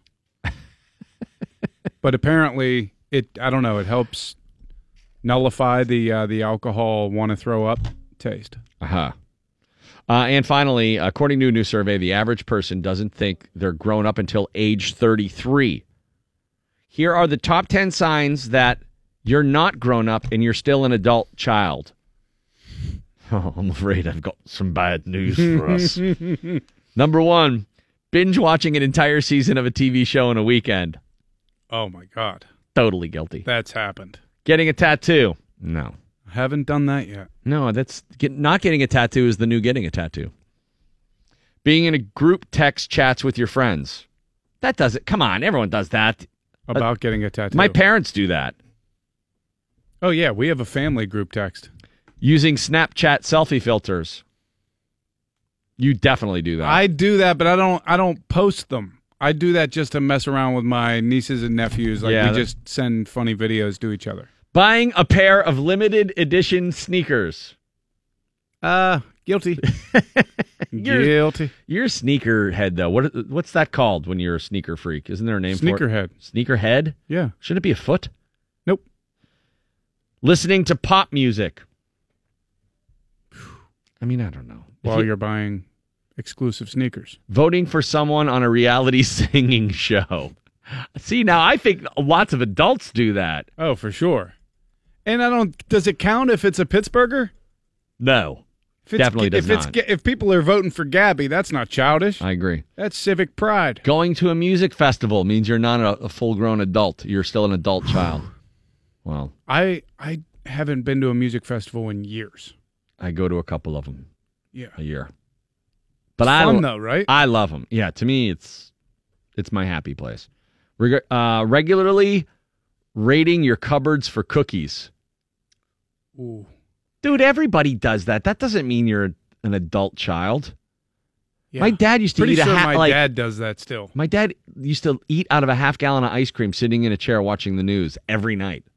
Heavenly Hash. That's so good. Yeah, he loved that. Do they make that anymore? I don't think so. There's probably like tons of carcinogens in it. It had there's lead. Turns out the hash was actually lead. We screwed up. We could paint the house with this. It had big pockets of marshmallow in it. Do you remember that? Yeah. And you felt like you were excavating looking for the marshmallow, like you were like a 49er. Well, my favorite ice cream growing up was Rocky Road. And it was a cousin to Heavenly Hash. It had the marshmallow and it had the almonds. Oh, yeah. Also, you're not a full-grown adult. You're still an adult child if you use a funny phone case. Hey, look at this goofy face I got on my cell phone. I used to have one that it looked like a camera, like an old stupid camera. I know what you're talking about. A lot of people have like ones that look like cassettes. Yeah, or stuff. You know, that's what it was like a series. Someone got me like I had 3 of them. One was a cassette, one was a camera, and I don't remember what the third one was. Look, I still definitely do a lot of that stuff, but I'm adulting so hard right now. You mowed the lawn. Listen, I mowed the lawn. I'm looking at YouTube videos of different types of grass. Yeah. I mean, what do you know? I'm way in deep on the adulting. You're doing fine. So I'm not worried about eating cookies or buying sneakers. Some things that just missed the top 10 are waiting in line for a new iPhone. Well, what are you supposed to do? Chugging beer? Well, what are you supposed to do? While you're waiting to get an iPhone. Using a selfie stick. Dumping someone because you're not ready for anything serious. And dyeing your hair crazy colors. So there you go. That's how you know. You know, the only thing that I really miss about being single, and I fantasize about this quite a bit, is dumping people. You fantasize about dumping people? Anything being a deal breaker. Yeah, just leaving them. Just kind of like, this is it. Can't deal with you. I'm out of here. This relationship sucks. When you're just waiting for something, you got to do the passive aggressive, make them break up with you. Just Ben Affleck your way out of the relationship. What do you mean I'm terrible for the last 2 months and you're going to break up with me? I don't deserve this. What? Is it because I've been binge watching my favorite shows every weekend? Mike's got your sports when we come back from the commercial break. Bucco's in Chicago over the weekend. Tough Friday, Saturday. They get one back yesterday, just under 500. PFT commenter from Pardon My Take podcast joining us at 9:15 to revel in the Stanley Cup victory for his Washington Capitals. That's on the way. DVE Sports. Mike Pursuita's got your sports right now on the DVE Morning Show. What's going on, man? Say this much for the Pirates. They know how to avert a sweep. At least they did yesterday in Wrigley Field. Josh Harrison got things started off with a leadoff home run through the fog and into the bleachers for a 1-0 lead. It wasn't exactly the homer into Gloman, but it was what the Bucks needed at the time, and then they got what they needed from Ivan Nova. Back on the mound off the disabled list and looking like Ivan Nova. 5 2/3 innings, 4 hits, 1 run. It was earned, 2 walks and 8 strikeouts in a 7-1 victory. The Pirates settle for 1 out of 3 in Wrigley over the weekend, even though they gave up just 6 runs in the 3 games. Encouraging for them, at least, at least, although not without some more questions. I mentioned Nova coming off the DL. They had to get him activated. So Nick Kingham got sent back to AAA Indianapolis. The question, did the Pirates make the right choice in terms of their rotation moving forward? Kingham had pitched very well on Saturday. Here's how I see it. You got Joe Musgrove, who starts tonight in Arizona. He's not going anywhere. Nope. Jamison Tyone's not going anywhere. They want him to be the horse of the rotation. Right. They're going to keep sending him out there. And Ivan Nova is here to pitch every 5th day, at least right now. So he comes off. That leaves you with Trevor Williams or Chad Kuhl or Kingham.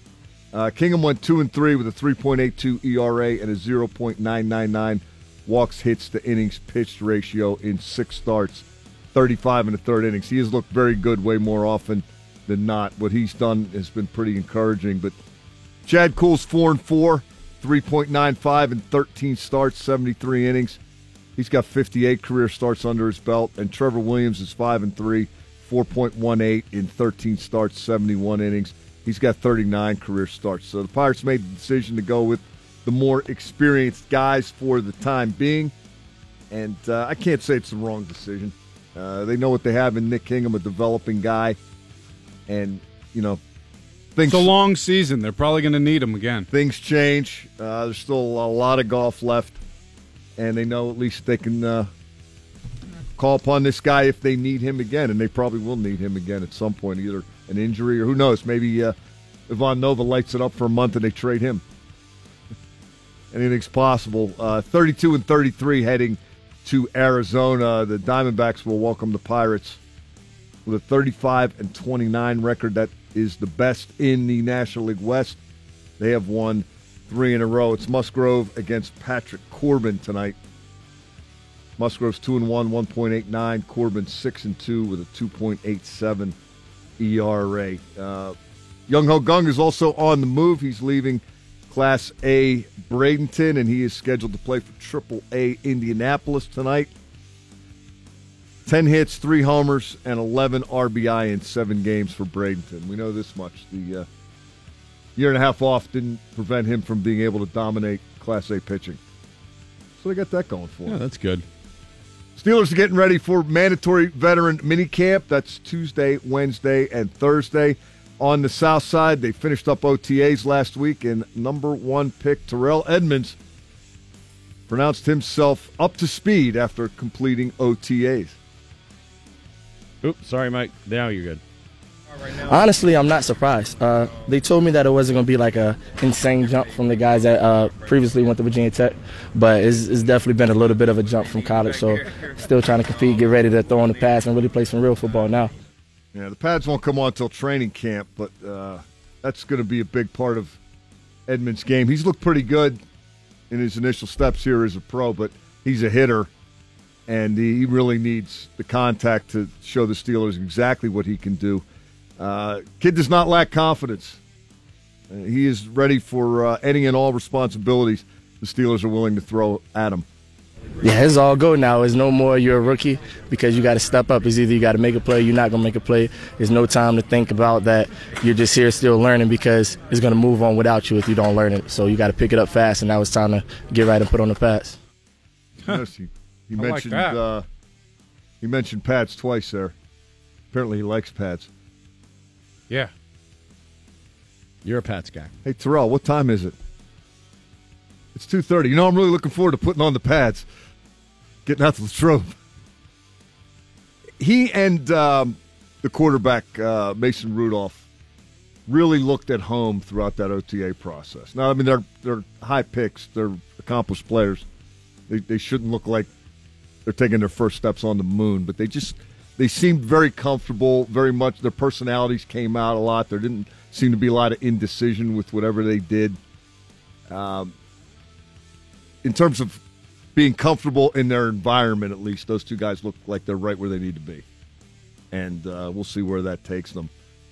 Mandatory veteran minicamp starting tomorrow. French Open over the weekend. Rafael Nadal won his 11th French title and his 17th Grand Slam. That's 3 away from the men's record held by Roger Federer. On the women's side, Serena Williams captured her first major in 16 months and her 23rd major championship. It'd be fun to see Le'Veon Bell showing up now that Wiz Khalifa said that they've been hanging out together. Yeah, that's probably going to happen. Sign the contract. Oh, you don't think he's going to show up? No, I don't. Oh. He has taken... he's been disrespected and villainized and vilified. Well, Pittsburgh's favorite rapper has taken Le'Veon Bell under his wing. Oh, good. Uh-huh. You know what it is. That's my man, he told TMZ. Everything they do it big. ID Labs out in Etna is where they've been working together. A guy that's been nailed for smoking weed 2 times already, hanging out with Wiz Khalifa. Oof. It's like trying to quit pastries and hanging out with Rick Seaback. It's not. You can't. You're going to get a contact high at least. Well, hey, if you could survive that environment, you ought to be able to survive just about any environment, right? Yeah, that's one way to look at it, certainly. Coming up at 9:15, PFT commenter from Pardon My Take podcast is going to join us and talk about the Cup celebration that Ovi and the Washington Capitals have been partaking in, and it has been extraordinary. Braves tomorrow. It's been Stanley Palooza up until this point. The Penguins, the last 2, particularly the one in 16, didn't it feel like 2009 was 100 years ago? Yeah. Because they had such high aspirations every year in between, and they didn't get there. Imagine if you had never done it, and you were supposed to do it about 6 times in the last 8 years, right, and it didn't happen. Right. And then it finally happens. They got to be going just crazy. Oh, yeah. Ballistic down there. There's video evidence all over the internet. I saw that picture you mentioned of Verana holding up the sleeve up his of his short short sleeve shirt to show a tattoo on his forearm. On his wrist. That's how hammered he was. I think I don't hate seeing them celebrate as much as I thought I was gonna. No, it's I the joy did of the at first. sport, right? And hockey does this better than any sport you could possibly imagine. The people actually get to be involved in it and touch the cup and get pictures with these guys. And think about if social media had been as prevalent as it is now in 91, 92, or even in 09, when those guys brought the cup into Diesel and Jordan Stahl, and they were just partying on Carson Street with that thing. Yeah, wasn't hanging out of the window at Mario's. Yeah, for sure. Max Talbot going crazy. Oh, yeah. Holtby was wearing that gay pride hat that he borrowed from a fan, and it was a female fan, and she tweeted that he was very polite, and he assured me my hair looked really good after I gave him my hat. Oh, that's good. Because, you think a chick would be worried about hat hair. Yeah. They're just having a blast. We'll talk with PFT commenter from Pardon My Take coming up 9:15 about that very thing. And quick break. We'll be right back here on the DVE. Randy Bauman and the DVE Morning Show, along with Bill Crawford this morning. Zeppelin celebrating its 50th anniversary this year. 50. Now, they're not going to do any reunion shows. Zeppelin is staying away from the reunion show circuit, but surviving members Robert Plant, Jimmy Page, and John Paul Jones took to the band's social media accounts to reveal they've collaborated on a 400-page book entitled Zeppelin by Zeppelin. Oh, because that's what the people have really been clamoring for. Give us something to read. It's a book, Led Zeppelin by Led Zeppelin. It's a biography of how we went to the crossroads and met the devil and had a choice. Jimmy, you're even ripping off Robert Johnson's backstory. No, the no. last 4 chapters are about Robbie Williams' construction next door to my house. Several hundred pages, all the court transcripts of Robbie's egregious drilling. I can't even say that. I'm an idiot.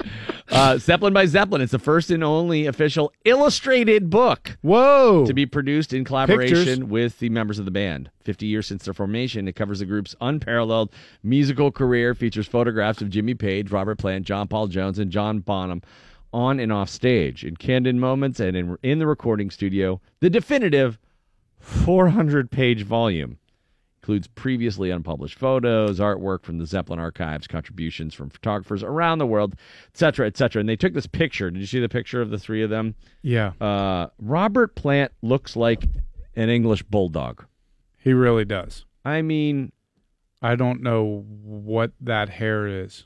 Jimmy Page looks like a sushi chef, and John Paul Jones looks like your history teacher. Robert Plant looks like he has a dog bed on his head with hair coming out of it.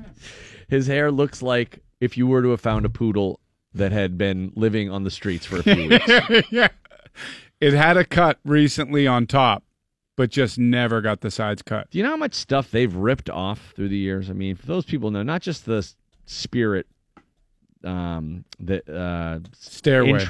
Intro to Stairway. I mean, Joan Baez, Babe, I'm Gonna Leave You. Like, they just straight up took her version of Babe, I'm Gonna Leave You.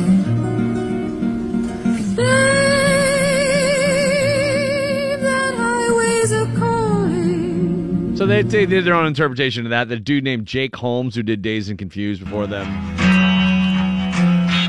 I'm dazed and confused, hanging on by a thread. Yeah, and it goes on. And they basically co-opted that tune from him. And then A Whole Lot of Love. I mean, they just... it's Muddy Waters. Sweet and cunning.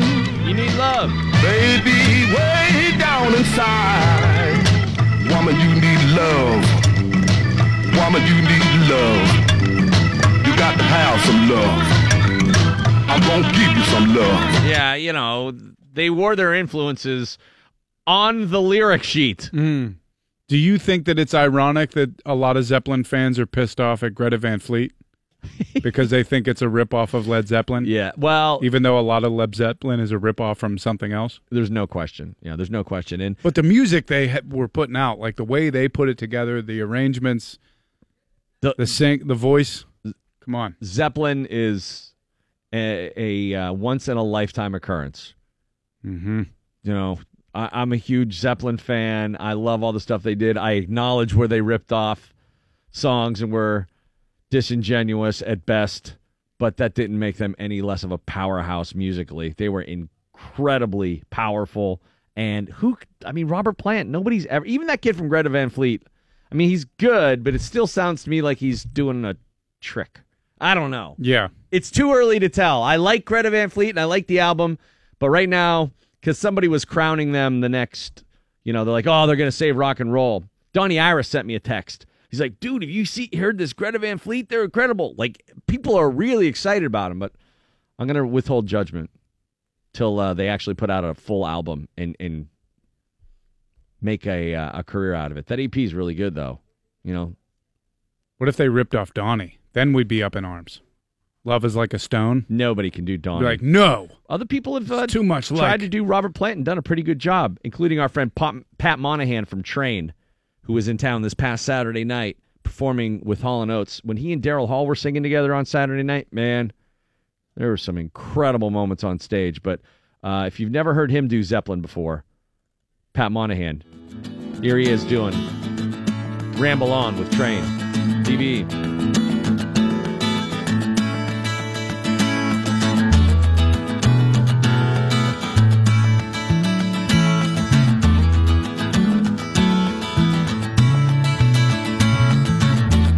Leaves are falling all around town.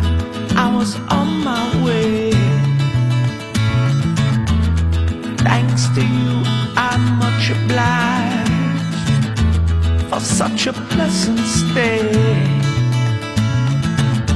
But now it's time for me to go.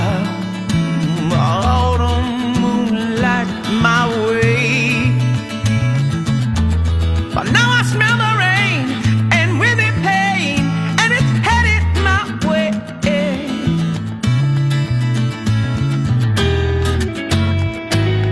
Oh, sometimes I grow so tired, but I know I got one thing I got to do. Play along. Now the time is now. Sing my song. I'm all around the world and gonna find my girl on my way. I've been this way 10 years to the day. Play along. I'm gonna find the queen of all my dreams. Got no time for spreading roots. Time's come to be gone. And though our health we drank 1,000 times, it's time to ramble on.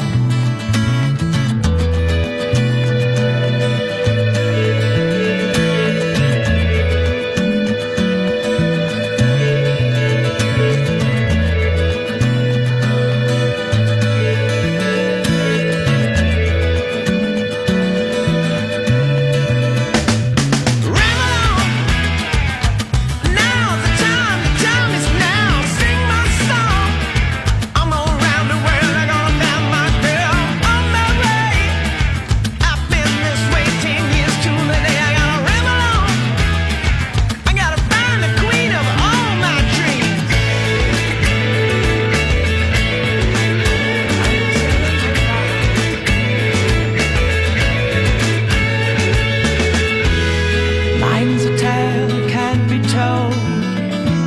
My freedom I hold dear. Years ago, days of old, the magic filled the air. In the darkest depths of water, I met a girl so fair. And the evil one corrupt up and slipped away with a yeah.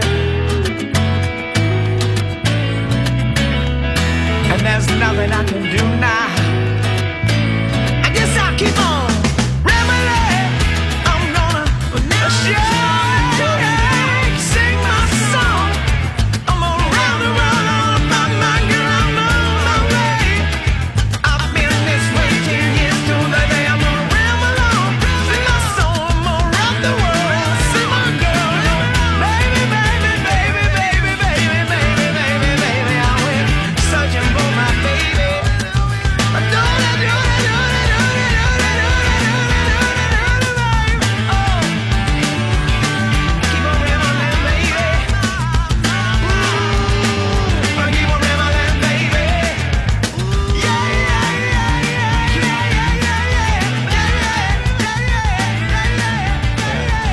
Pat Monahan and Train doing Zeppelin 2. They did the entire album. You can check that out on like Spotify and Apple Music and all that stuff, iTunes, what have you. I just downloaded it. Yeah? I didn't know they did that. Yeah, it's pretty badass. And he's an incredible singer. Man. He nails it. He was so good this past weekend with Daryl Hall and John Oates. Again. Was he just singing with Daryl, though? Like, yeah, he just, Oates doesn't, what does Oates do in that That's situation? a great question. At one point, he went over to Oates and he put his arm around him. Pat Monahan did, and like did the like let's sing together thing. And I was sitting with my buddy, and we're like, you know, that was discussed beforehand. That Daryl's like, hey man, you got to bring Oates in a little bit on it. He's really jealous of you. Yeah, don't give Oates the cold shoulder. Cold Oates is cold Oates. Nobody likes cold Nobody Oates. likes cold Oates. Got to have those warm. Was he wearing any Steeler jerseys? I couldn't see. I was way in the back, and I had a really hard time seeing Oates. Again, I wish they would sell Oates binoculars with their merch, so that everybody can get a good view of Oates during the concert. Because everyone's. Well, why don't they just show Oates on the jumbotron? They should just have an Oates-tron. Yeah, just jumbo Oates. Jumbo Oates. Jumboats. Just have that. Just a screen dedicated to Oates. I mean, Problem solved. Because there were times where everyone's like, is Oates on the stage right now? Where is he? Where is Oates? And then he would like step out from behind a microphone stand. But there I think he is. that's Oates. Oh my God, he was underneath that chair. How'd he get stuck under there? And then when they left stage, it's really cool. Daryl Hall just puts Oates in a baby Bjorn and then walks right off. And then Oates' legs are kicking and he's waving goodbye to everybody. One of those little suitcases for dogs. A dog carrier. He just puts Oates in a puppy carrier. He puts a Kong with some peanut butter on it. He gets him free on planes. He's like, "This is my therapy, Oates." Oh my God. PFT commenters coming up here in a little bit. I want to remind everybody, John Oates sang the national anthem before the game we lost to the Jaguars in the playoffs. Oh no. He's 0 for 1. He's Oates for 1. It's curse of Oates. Cursed Oates. PFT commenter from Barstool Sports, Pardon My Take podcast, coming up at 9:15 here on the D. Let me tell you something. You know, every once in a while, you get a nice special guest at the last second. And we're special. Very fortunate to have our next guest, who actually, it was so last second, I don't have his introduction lined up, and I refuse to put him on the air without getting the intro music. I got the CD in my car if you want me to run down. I know the words by heart. Phil Bork joining us right now. Damn it, I can't find... See, we put it away. We packed it up, Borky. We packed up the introduction song. I actually have nothing on my list of things to do today, so I'll wait. Randy Bauman and the DVE Morning Show. Borky, when he gave us a shout during the finals. It was awesome. Can't put him on without that theme, man. It's a good song. You know? If I was him, I wouldn't go anywhere without that theme song being played first. If you had a theme song, wouldn't you want to use it everywhere? Of course. Of course you would. Coming up Hand here. it to a person before I walked in a store. Can you put this on? Sorry. Break up your mix for a second here, H&M. I'm trying to buy a T-shirt, and I need to hear this. Mine would be the Doobie Brothers. It keeps you running. I don't know why. I watched the Behind the Music of the Doobie Brothers. I've been on a Behind the Music run. And the beginning of that song just makes me laugh every time it came on. I got to see that one. I haven't seen that one. It's not worth watching. It's so not good. You watched the Hall & Oates one, right? Oh, yeah. I mean, without a doubt. Terrific. Very good. I didn't know he had Lyme disease. Hey, man, that's pretty serious. I know it is, and a lot of treating it like it's nothing. They did for him, which was total BS.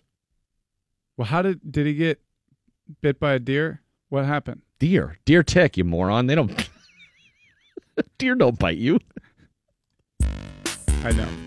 The beginning of the song, I don't know why, but if that could play every time I walked in somewhere.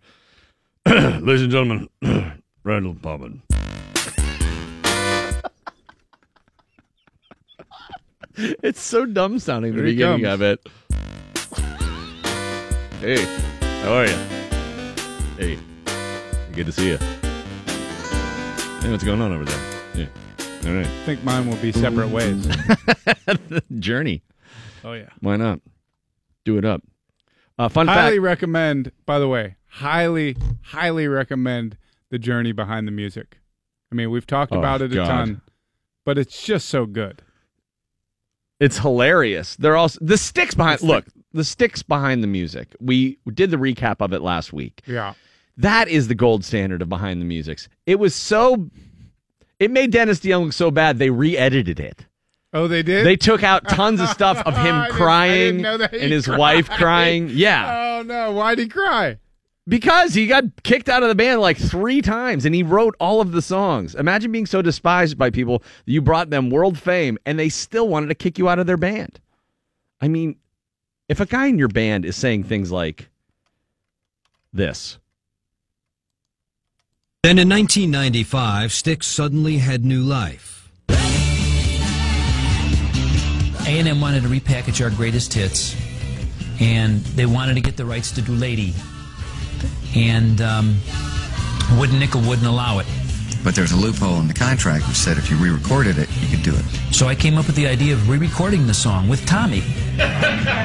Tommy and JY went to Dennis's house. Hi, Tommy. How are you? And they harmonized together for the first time since 1984. And I sang that high note that got me the job in the first place. And it was fun. It seemed like the past was kind of behind us. It was great. Tommy, JY, and Dennis decided to take the Styx reunion on tour. The next year, they marked the 20th anniversary of their breakout album, Grand Illusion. It was a short tour. Dennis had a prior commitment to stage his musical adaptation of The Hunchback of Notre Dame. All the time we were on tour with Styx, I was flying to New York and Nashville and Chicago casting for the Hunchback premiere that was going to be in September.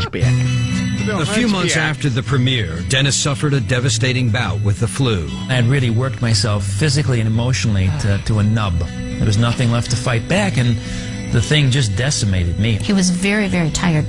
We'd gone to like 16 different doctors trying to zero in on why he was tired. Those Chicago accents are hilarious. It sounds like you're going to say "da bears" at any moment. They sound like Mr. Skin talk. I had a light sensitivity. At the 17-minute mark of the album is when Lady comes on. Hunchback had worked me to a nub. Like, Dennis, do we have to sing this in the bath tub? And the upshot of it is I've become light sensitive. Guys, I can't go on. What's the matter? Why? I'm sensitive to these lights. Guys, cool with I wrote a new musical, The Hunchback, the Hunchback in the Dark. Is that cool? Guys, we're going to do South Pacific this run, all right? So then they kicked him out of the band for the third time. And he sued him. But as the new lineup enjoyed their rock and roll freedom, Dennis DeYoung was reluctant to accept his enforced exile.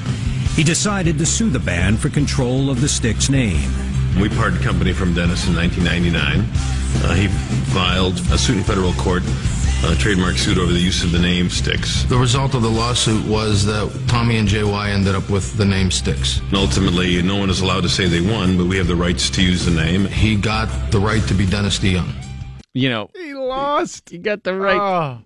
It would have been great if Tommy would have been like, hey, guys, what do you say we keep the lawsuit going and take his name? I can't use Dennis DeYoung anymore. Yeah, exactly. You have to refer to him only as Mr. Roboto. That's the only name he can go out on tour with. Poor Dennis DeYoung. Sue him for the toupee, guys. Take the toupee. I don't feel bad for the guy. I do. No. How? Because he wrote all the Styx songs. But the hit songs were songs they didn't want to do. But they did them and they got rich. I know, but, he kept taking them in a direction they didn't want to go. They kicked him out 3 times. I know, but they kept selling out stadiums because that guy wrote those dumb songs that everybody loves. Come Sail Away. You know you love that song. I do not love that song. You know you do. Deep down you do. No. You hate to admit it. If I was on a boat, if I was on a sailboat, maybe. PFT commenter from Pardon My Take podcast joining us now on the line. PFT, where do you come down on the band Styx? You guys are already pretty heavy into the off season, aren't you? Yeah. Have you already done the Mount Rushmore of Supertramp songs? What's going on over there? Oh man, well, we all can't be Stanley Cup champions every year. That's right, buddy. You know what happens if we don't win the cup? We try to distract ourselves, and apparently, you've been having a good time with the cup. Yeah, I've had a great time with the cup. I honestly can't relate to not winning a Stanley Cup. It's been so long since I've been a non-champion. You guys, right now what the city of Pittsburgh is going through is basically what I've dealt with for the last 33 years of my life. So I'm making up for lost time. Had a very romantic weekend with the cup. Did a lot of things I probably can't talk about on the radio to the cup. But I'll put it this way. Next time Sidney Crosby kisses it, it's going to have a little PFT commenter on it. Yeah. Well, look at it this way. You had a little Sidney Crosby this weekend. That's true. Yeah, when you put it that way, it doesn't sound quite as cool. But a lot of people are talking, now that Ovechkin's got the cup, the big conversation in hockey now, like, who's the GOAT? Who is the GOAT? Is it Gretzky or is it Ovechkin? Because Ovechkin has already clearly passed Sidney Crosby for the best player of the modern era. Oh, really? Cements it. All right. So what is the? How are you qualifying that? statement. I don't recall Sidney Crosby ever sleeping with the Stanley Cup, doing keg stands out of it, going swimming in 6 inches of water in a public fountain. I think what Ovechkin's done after winning the Cup has cemented his legacy more than actually winning the Cup. Is it more important doubt. to what you do with the Cup than before the Cup? Is that what you're saying? That's what I'm getting. Yeah, Yeah. exactly. Like champions celebrate like champions. They don't, quietly take the cup back to their mom's basement and get pucks into a laundry machine next to it. At what point do people start getting nervous that they're never going to get the cup off of Ovi? I think they're probably already very nervous about that. You know how Bob Kraft got his Super Bowl ring stolen by Putin? Yeah, I think Putin's going to try to just steal the Stanley Cup. Well, that's what I was going to ask you is how is Putin, now that Putin has a direct line to the Stanley Cup, he's clearly not giving it back once he gets it. It's like they're going to do the switcheroo, and we're going to get some like stupid soft metal version of the Stanley Cup that's an imposter to pass around going forward. How's he going to get his hands on the World Series trophy? I mean, because that'll be the only one he needs after that. Oh, that's a good question. I don't know how he's going to be able to get his hands on that one. The World Series trophy is actually a weapon. That thing is super strong. That looks like the hammer that killed Trotsky or whatever. Like that thing you could brain somebody with the World Series trophy. Yeah. I think Putin's definitely going to try to kidnap the cup. When it comes back, it's going to have like misspellings all over it for all the previous players on there. I think that I would be shocked if the Capitals won more than 20 games next year, and I'm totally fine with that. I think they're going to be on like the biggest bender, the biggest Stanley Cup hangover in the history of the game, and frankly, I'm cool with it. This one championship is going to make it all worth it. True champions go back to back, though. I mean, if you're going to be a true champion, you have to repeat. You can't go out there and lay up do the Blackhawks like tank it after when they lost after the first one and then came back, right? Well, so yeah, you could also make the argument that the Capitals won 2 Stanley Cups this playoffs because our first Stanley Cup was against the Penguins. That was like our championship, and then we won the real Stanley Cup. So we've won more Stanley Cups in the span of a month than in any other time in the NHL. So I think dynasty is definitely a word that you can already use to describe the Capitals, but I also am totally accepting of the fact that we're probably going to win 9 games next year. Has it dawned on you that you and Big Cat are now a part of 2 fan bases that are exactly alike? Cubs fans and Caps fans. Long-suffering, who finally win a championship. They were kind of almost like everybody's mascot, like, oh, the lovable Cubs fans, oh, the Caps fans, maybe one day they'll get it. And now that you've won, you're going to become insufferable. Yeah, well, so I'm very aware of the danger of that happening. And what I don't want is to turn into Philly fans the way that Philly fans turned into Boston fans. So I think we're still being pretty lovable, just enjoying the Stanley Cup and doing weird stuff with it and just openly admitting how much we wanted this and what losers we were beforehand. I think as long as we kind of maintain that attitude, we'll be okay. I don't see the city of D.C. That's not like that town to get an air of arrogance about them and think that they can tell everybody else what to do. So I don't think that's a danger.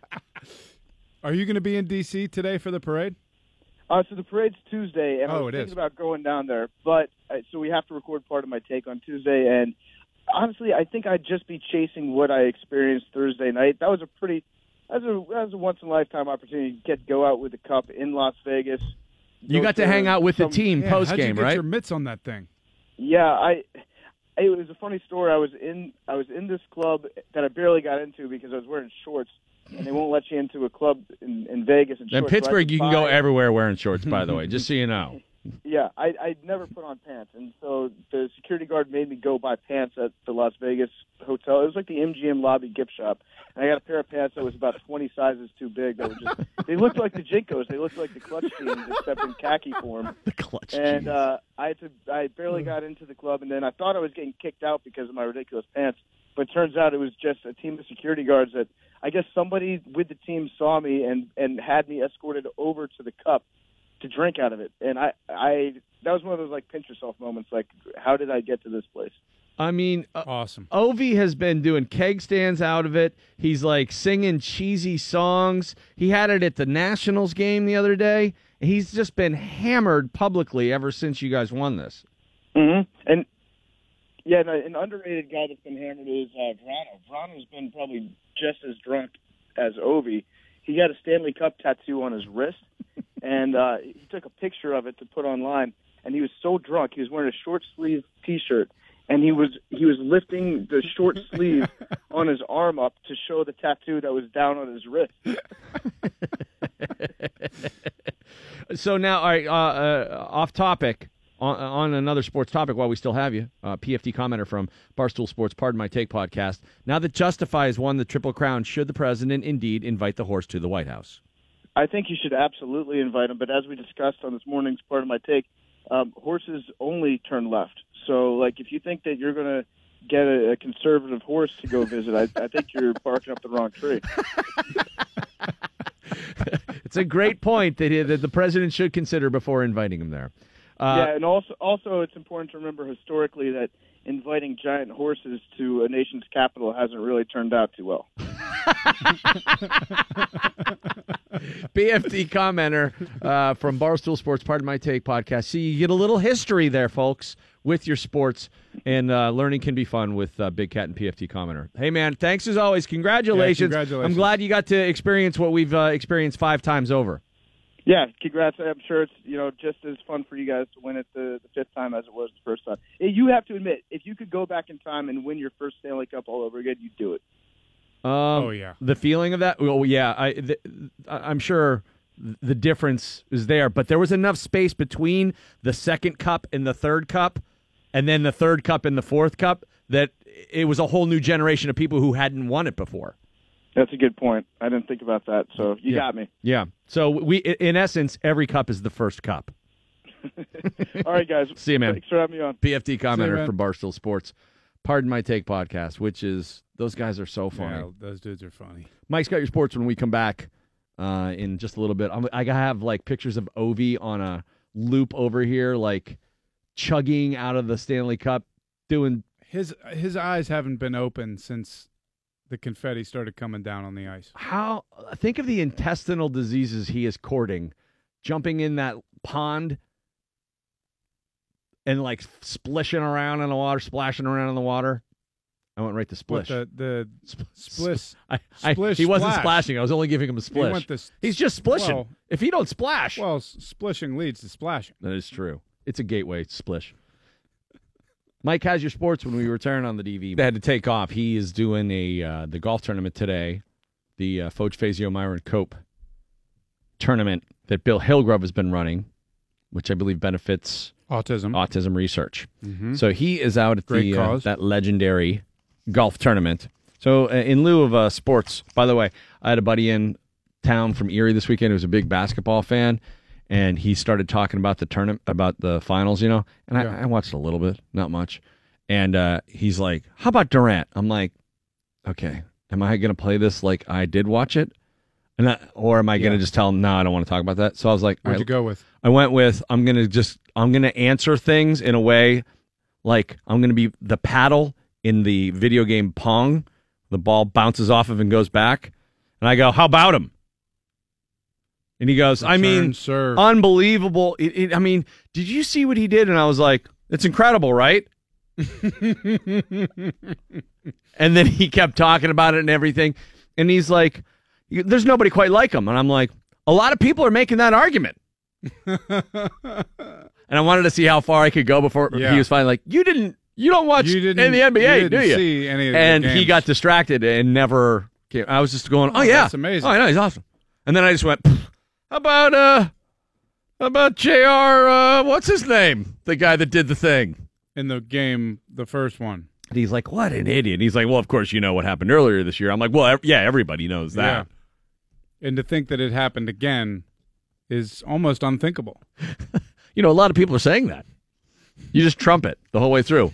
A lot of people believe me. A lot of people are saying that. I know. When you look at the finals, when you look at Kevin Durant, and you see the things that he's done, it's remarkable. The new Ocean's 8 movie was number 1 at the box office this weekend, $41.5 million. Solo came in second, $15 million. Ooh. That's up to 176 million in its third week. So it is drastically underperforming. And apparently online, a lot of diehard Star Wars fans are purposely boycotting this film. Why? I don't know, because they're mad about The Last Jedi, apparently. I don't know. Yeah, The Last Jedi has some awesome scenes in it, but I didn't think it was great. Deadpool 2 up to 278 million in its fourth week. The movie everyone is talking about at fourth, Hereditary, 13 million. Have you heard about this movie? It's supposed to be like the scariest. Have I heard about it? A lot of people are talking about it. A lot of people are talking about it. Hereditary, 13 million. It's a super scary movie. Yeah. I mean, you've seen the reviews, right? Of course. I mean, you know what everyone's saying there. And then Avengers Infinity War is up to now $654 million in its seventh week. Pretty good. I'm trying to binge all the Marvel movies, and it's such a daunting task. I crushed 5 of them in like a week. What'd you watch? I watched the first Captain America, the first Hulk. Was it good? The first Captain America is awesome. Which Hulk did you watch? The Eric Bana? First one where it's Edward Norton. Wasn't the Eric Bana one before that? Maybe. There's so many Hulk movies. I don't know, but in this current run of movies. So wait, who is it's Ed Norton? Ed Norton. Not Mark Ruffalo? Nope. Okay. That changes, obviously, the first Avengers movie. But I've seen that. I've seen the Hulk. I've seen the first Thor, which I didn't like. It was too Kenneth Branagh-y. Like, it was just everything was the lords and the darkness and the world. Shakespearean. I've conquered the world, and everything is about the realm.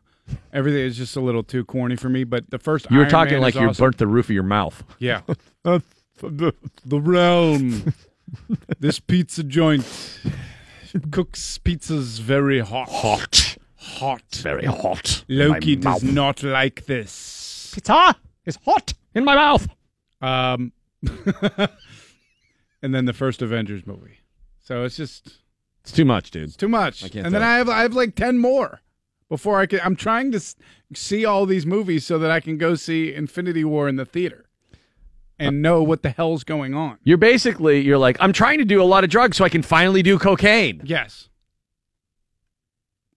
All right, that's not an apt analogy, but it seems as pointless. It is. It feels like it. Well, best of luck on that quest. 1981, I said flippantly, it's like 85, right? No, I saw them in 1985 or 86. It was the Fly on the Wall tour. And then Get your facts they straight, played Randy. that song to end the show. God. I think that was the Ruined start of the my story for me. My tinnitus was that show when they blow the cannons off. Really? Yeah. Well, Well, at least you didn't get hit in the shoulder with a sausage sub. That is true. Sean Casey style. That didn't happen. Given that they used to bring out cannons and blow them off at their concerts, what Eminem did this past weekend seems tame by comparison, but in these times, it was anything but that. Right. He used sound effects during one of his songs at Bonnaroo this past weekend of gunshots ringing out. And, of course, everyone in the crowd It's just not cool. is like, whoa, whoa, whoa. And I don't think he was doing it to be incendiary, was he? Like, he wasn't doing it to be avant-garde. I just don't think he thought that out. Actress and YouTube star Andrea Russett was there. She wasn't happy about it. She tweeted, "It was extremely irresponsible and distasteful." She added, quote, "See the entire crowd drop to the floor out of instinct is not funny, cute, or amusing." I think he was trying to prove a point of some kind, but What was the point? Because I don't get it. I don't know. Some people backed Andrea's account. Others came to Eminem's defense, saying he'd been using that sound effect for a while, and this was the first time anyone complained. Eminem's people even released a statement saying it's not a gunshot, but a, quote, pyrotechnic concussion that he's been using for 10 years without complaint. Yeah. No, I mean I've been to hip hop shows, and the gunshot sound effect is quite popular. It is. Yeah. It really is. I would imagine so. But in these trying times. And at that crowd where it's not a hip hop crowd, he's playing at Bonnaroo. Right. So you've got people that have never seen that kind of show before. Mm-hmm. And they're terrified. I saw him at Voodoo Fest in New Orleans a long time ago. How was it? I don't remember. I think it was okay. Was he at a big venue or was it a small outdoor? stage? Oh, wow. Yeah. They have 2 stages, like on something the size of a football field, bigger than a football field, that are the stages are in opposite end zones. So you like look at one stage and then you go to the other side of the field for the other one. And then there's like 20 little stages around that festival, but there's 2 main stages. And I believe he played after Weezer. Or no, it was Weezer, Wolfmother, Eminem, I think. That is the logical progression. It really, really did mature nicely. I mean, those, hip hop, rap, it's not made to be live. Because when it's live, it's just 17 people running around on stage screaming into a microphone. Unless you're the Roots and have a band, which they do, and it's awesome. Their live show, I saw them the last time at Margarita Mama's in that one little strip of the Station Square. Yeah, that got demolished. Any gunshot sounds there? No. That's good. Well, Eminem coming under criticism for that this past weekend at Bonnaroo. All right, quick break. We'll be right back. Some more classic rock news. Ginger Baker's son in the news talking about his dad. And if you've seen the documentary, you'll know what's coming.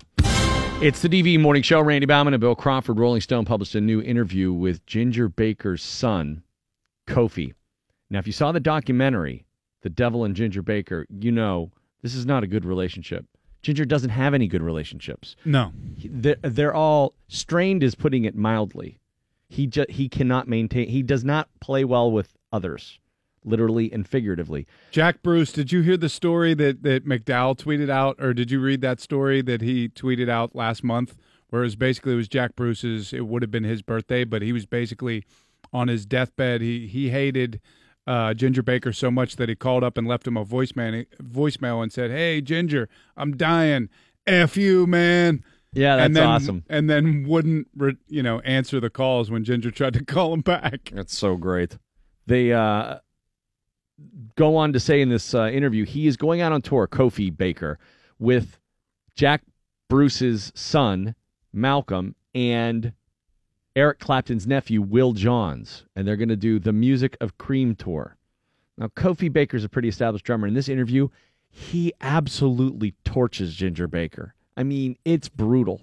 He talks about taking lessons from him when he was 7 years old, and his dad just gave up on him. He said if I didn't get something right immediately, he'd shout and swear and smack me around a little bit. So I only did it for 3 months with him, and then he left our family. He talks about how he left him in the lurch, didn't pay for anything. Him and his mom were homeless for a time. They never could pay the bills. Meanwhile, his dad was making millions of dollars. Oh, that's brutal. The whole time. He said, my dad was such an a-hole that it's not like I was stressed out about making him proud or anything. So he became a musician, became a drummer on his own.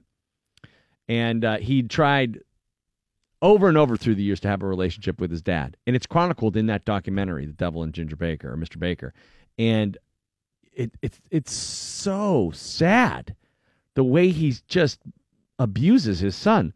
And he talked about one time in 2005, they did a Cream reunion tour, and he was like, Dad, why don't you buy some property with this money?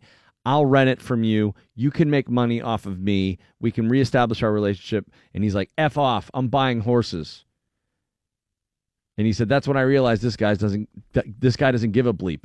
He doesn't really care. None of us are speaking to him, me nor my sisters. It's a shame. I emailed him a couple days ago just to say, Dad, what's the hell? Why don't you support me? Or say something nice. No response. I just thought I'd try one more time because he's getting old. And he goes on to say the last time he saw him was in Chicago 2 years ago. Kofi's band was playing on a Saturday. Ginger's was playing on a Sunday. So Ginger went to see him on a Saturday, goes backstage, said he said 2 words to him and left. So the next day he's like, all right, whatever, I'll go see him. He goes backstage, and Ginger told him to F off and leave him alone.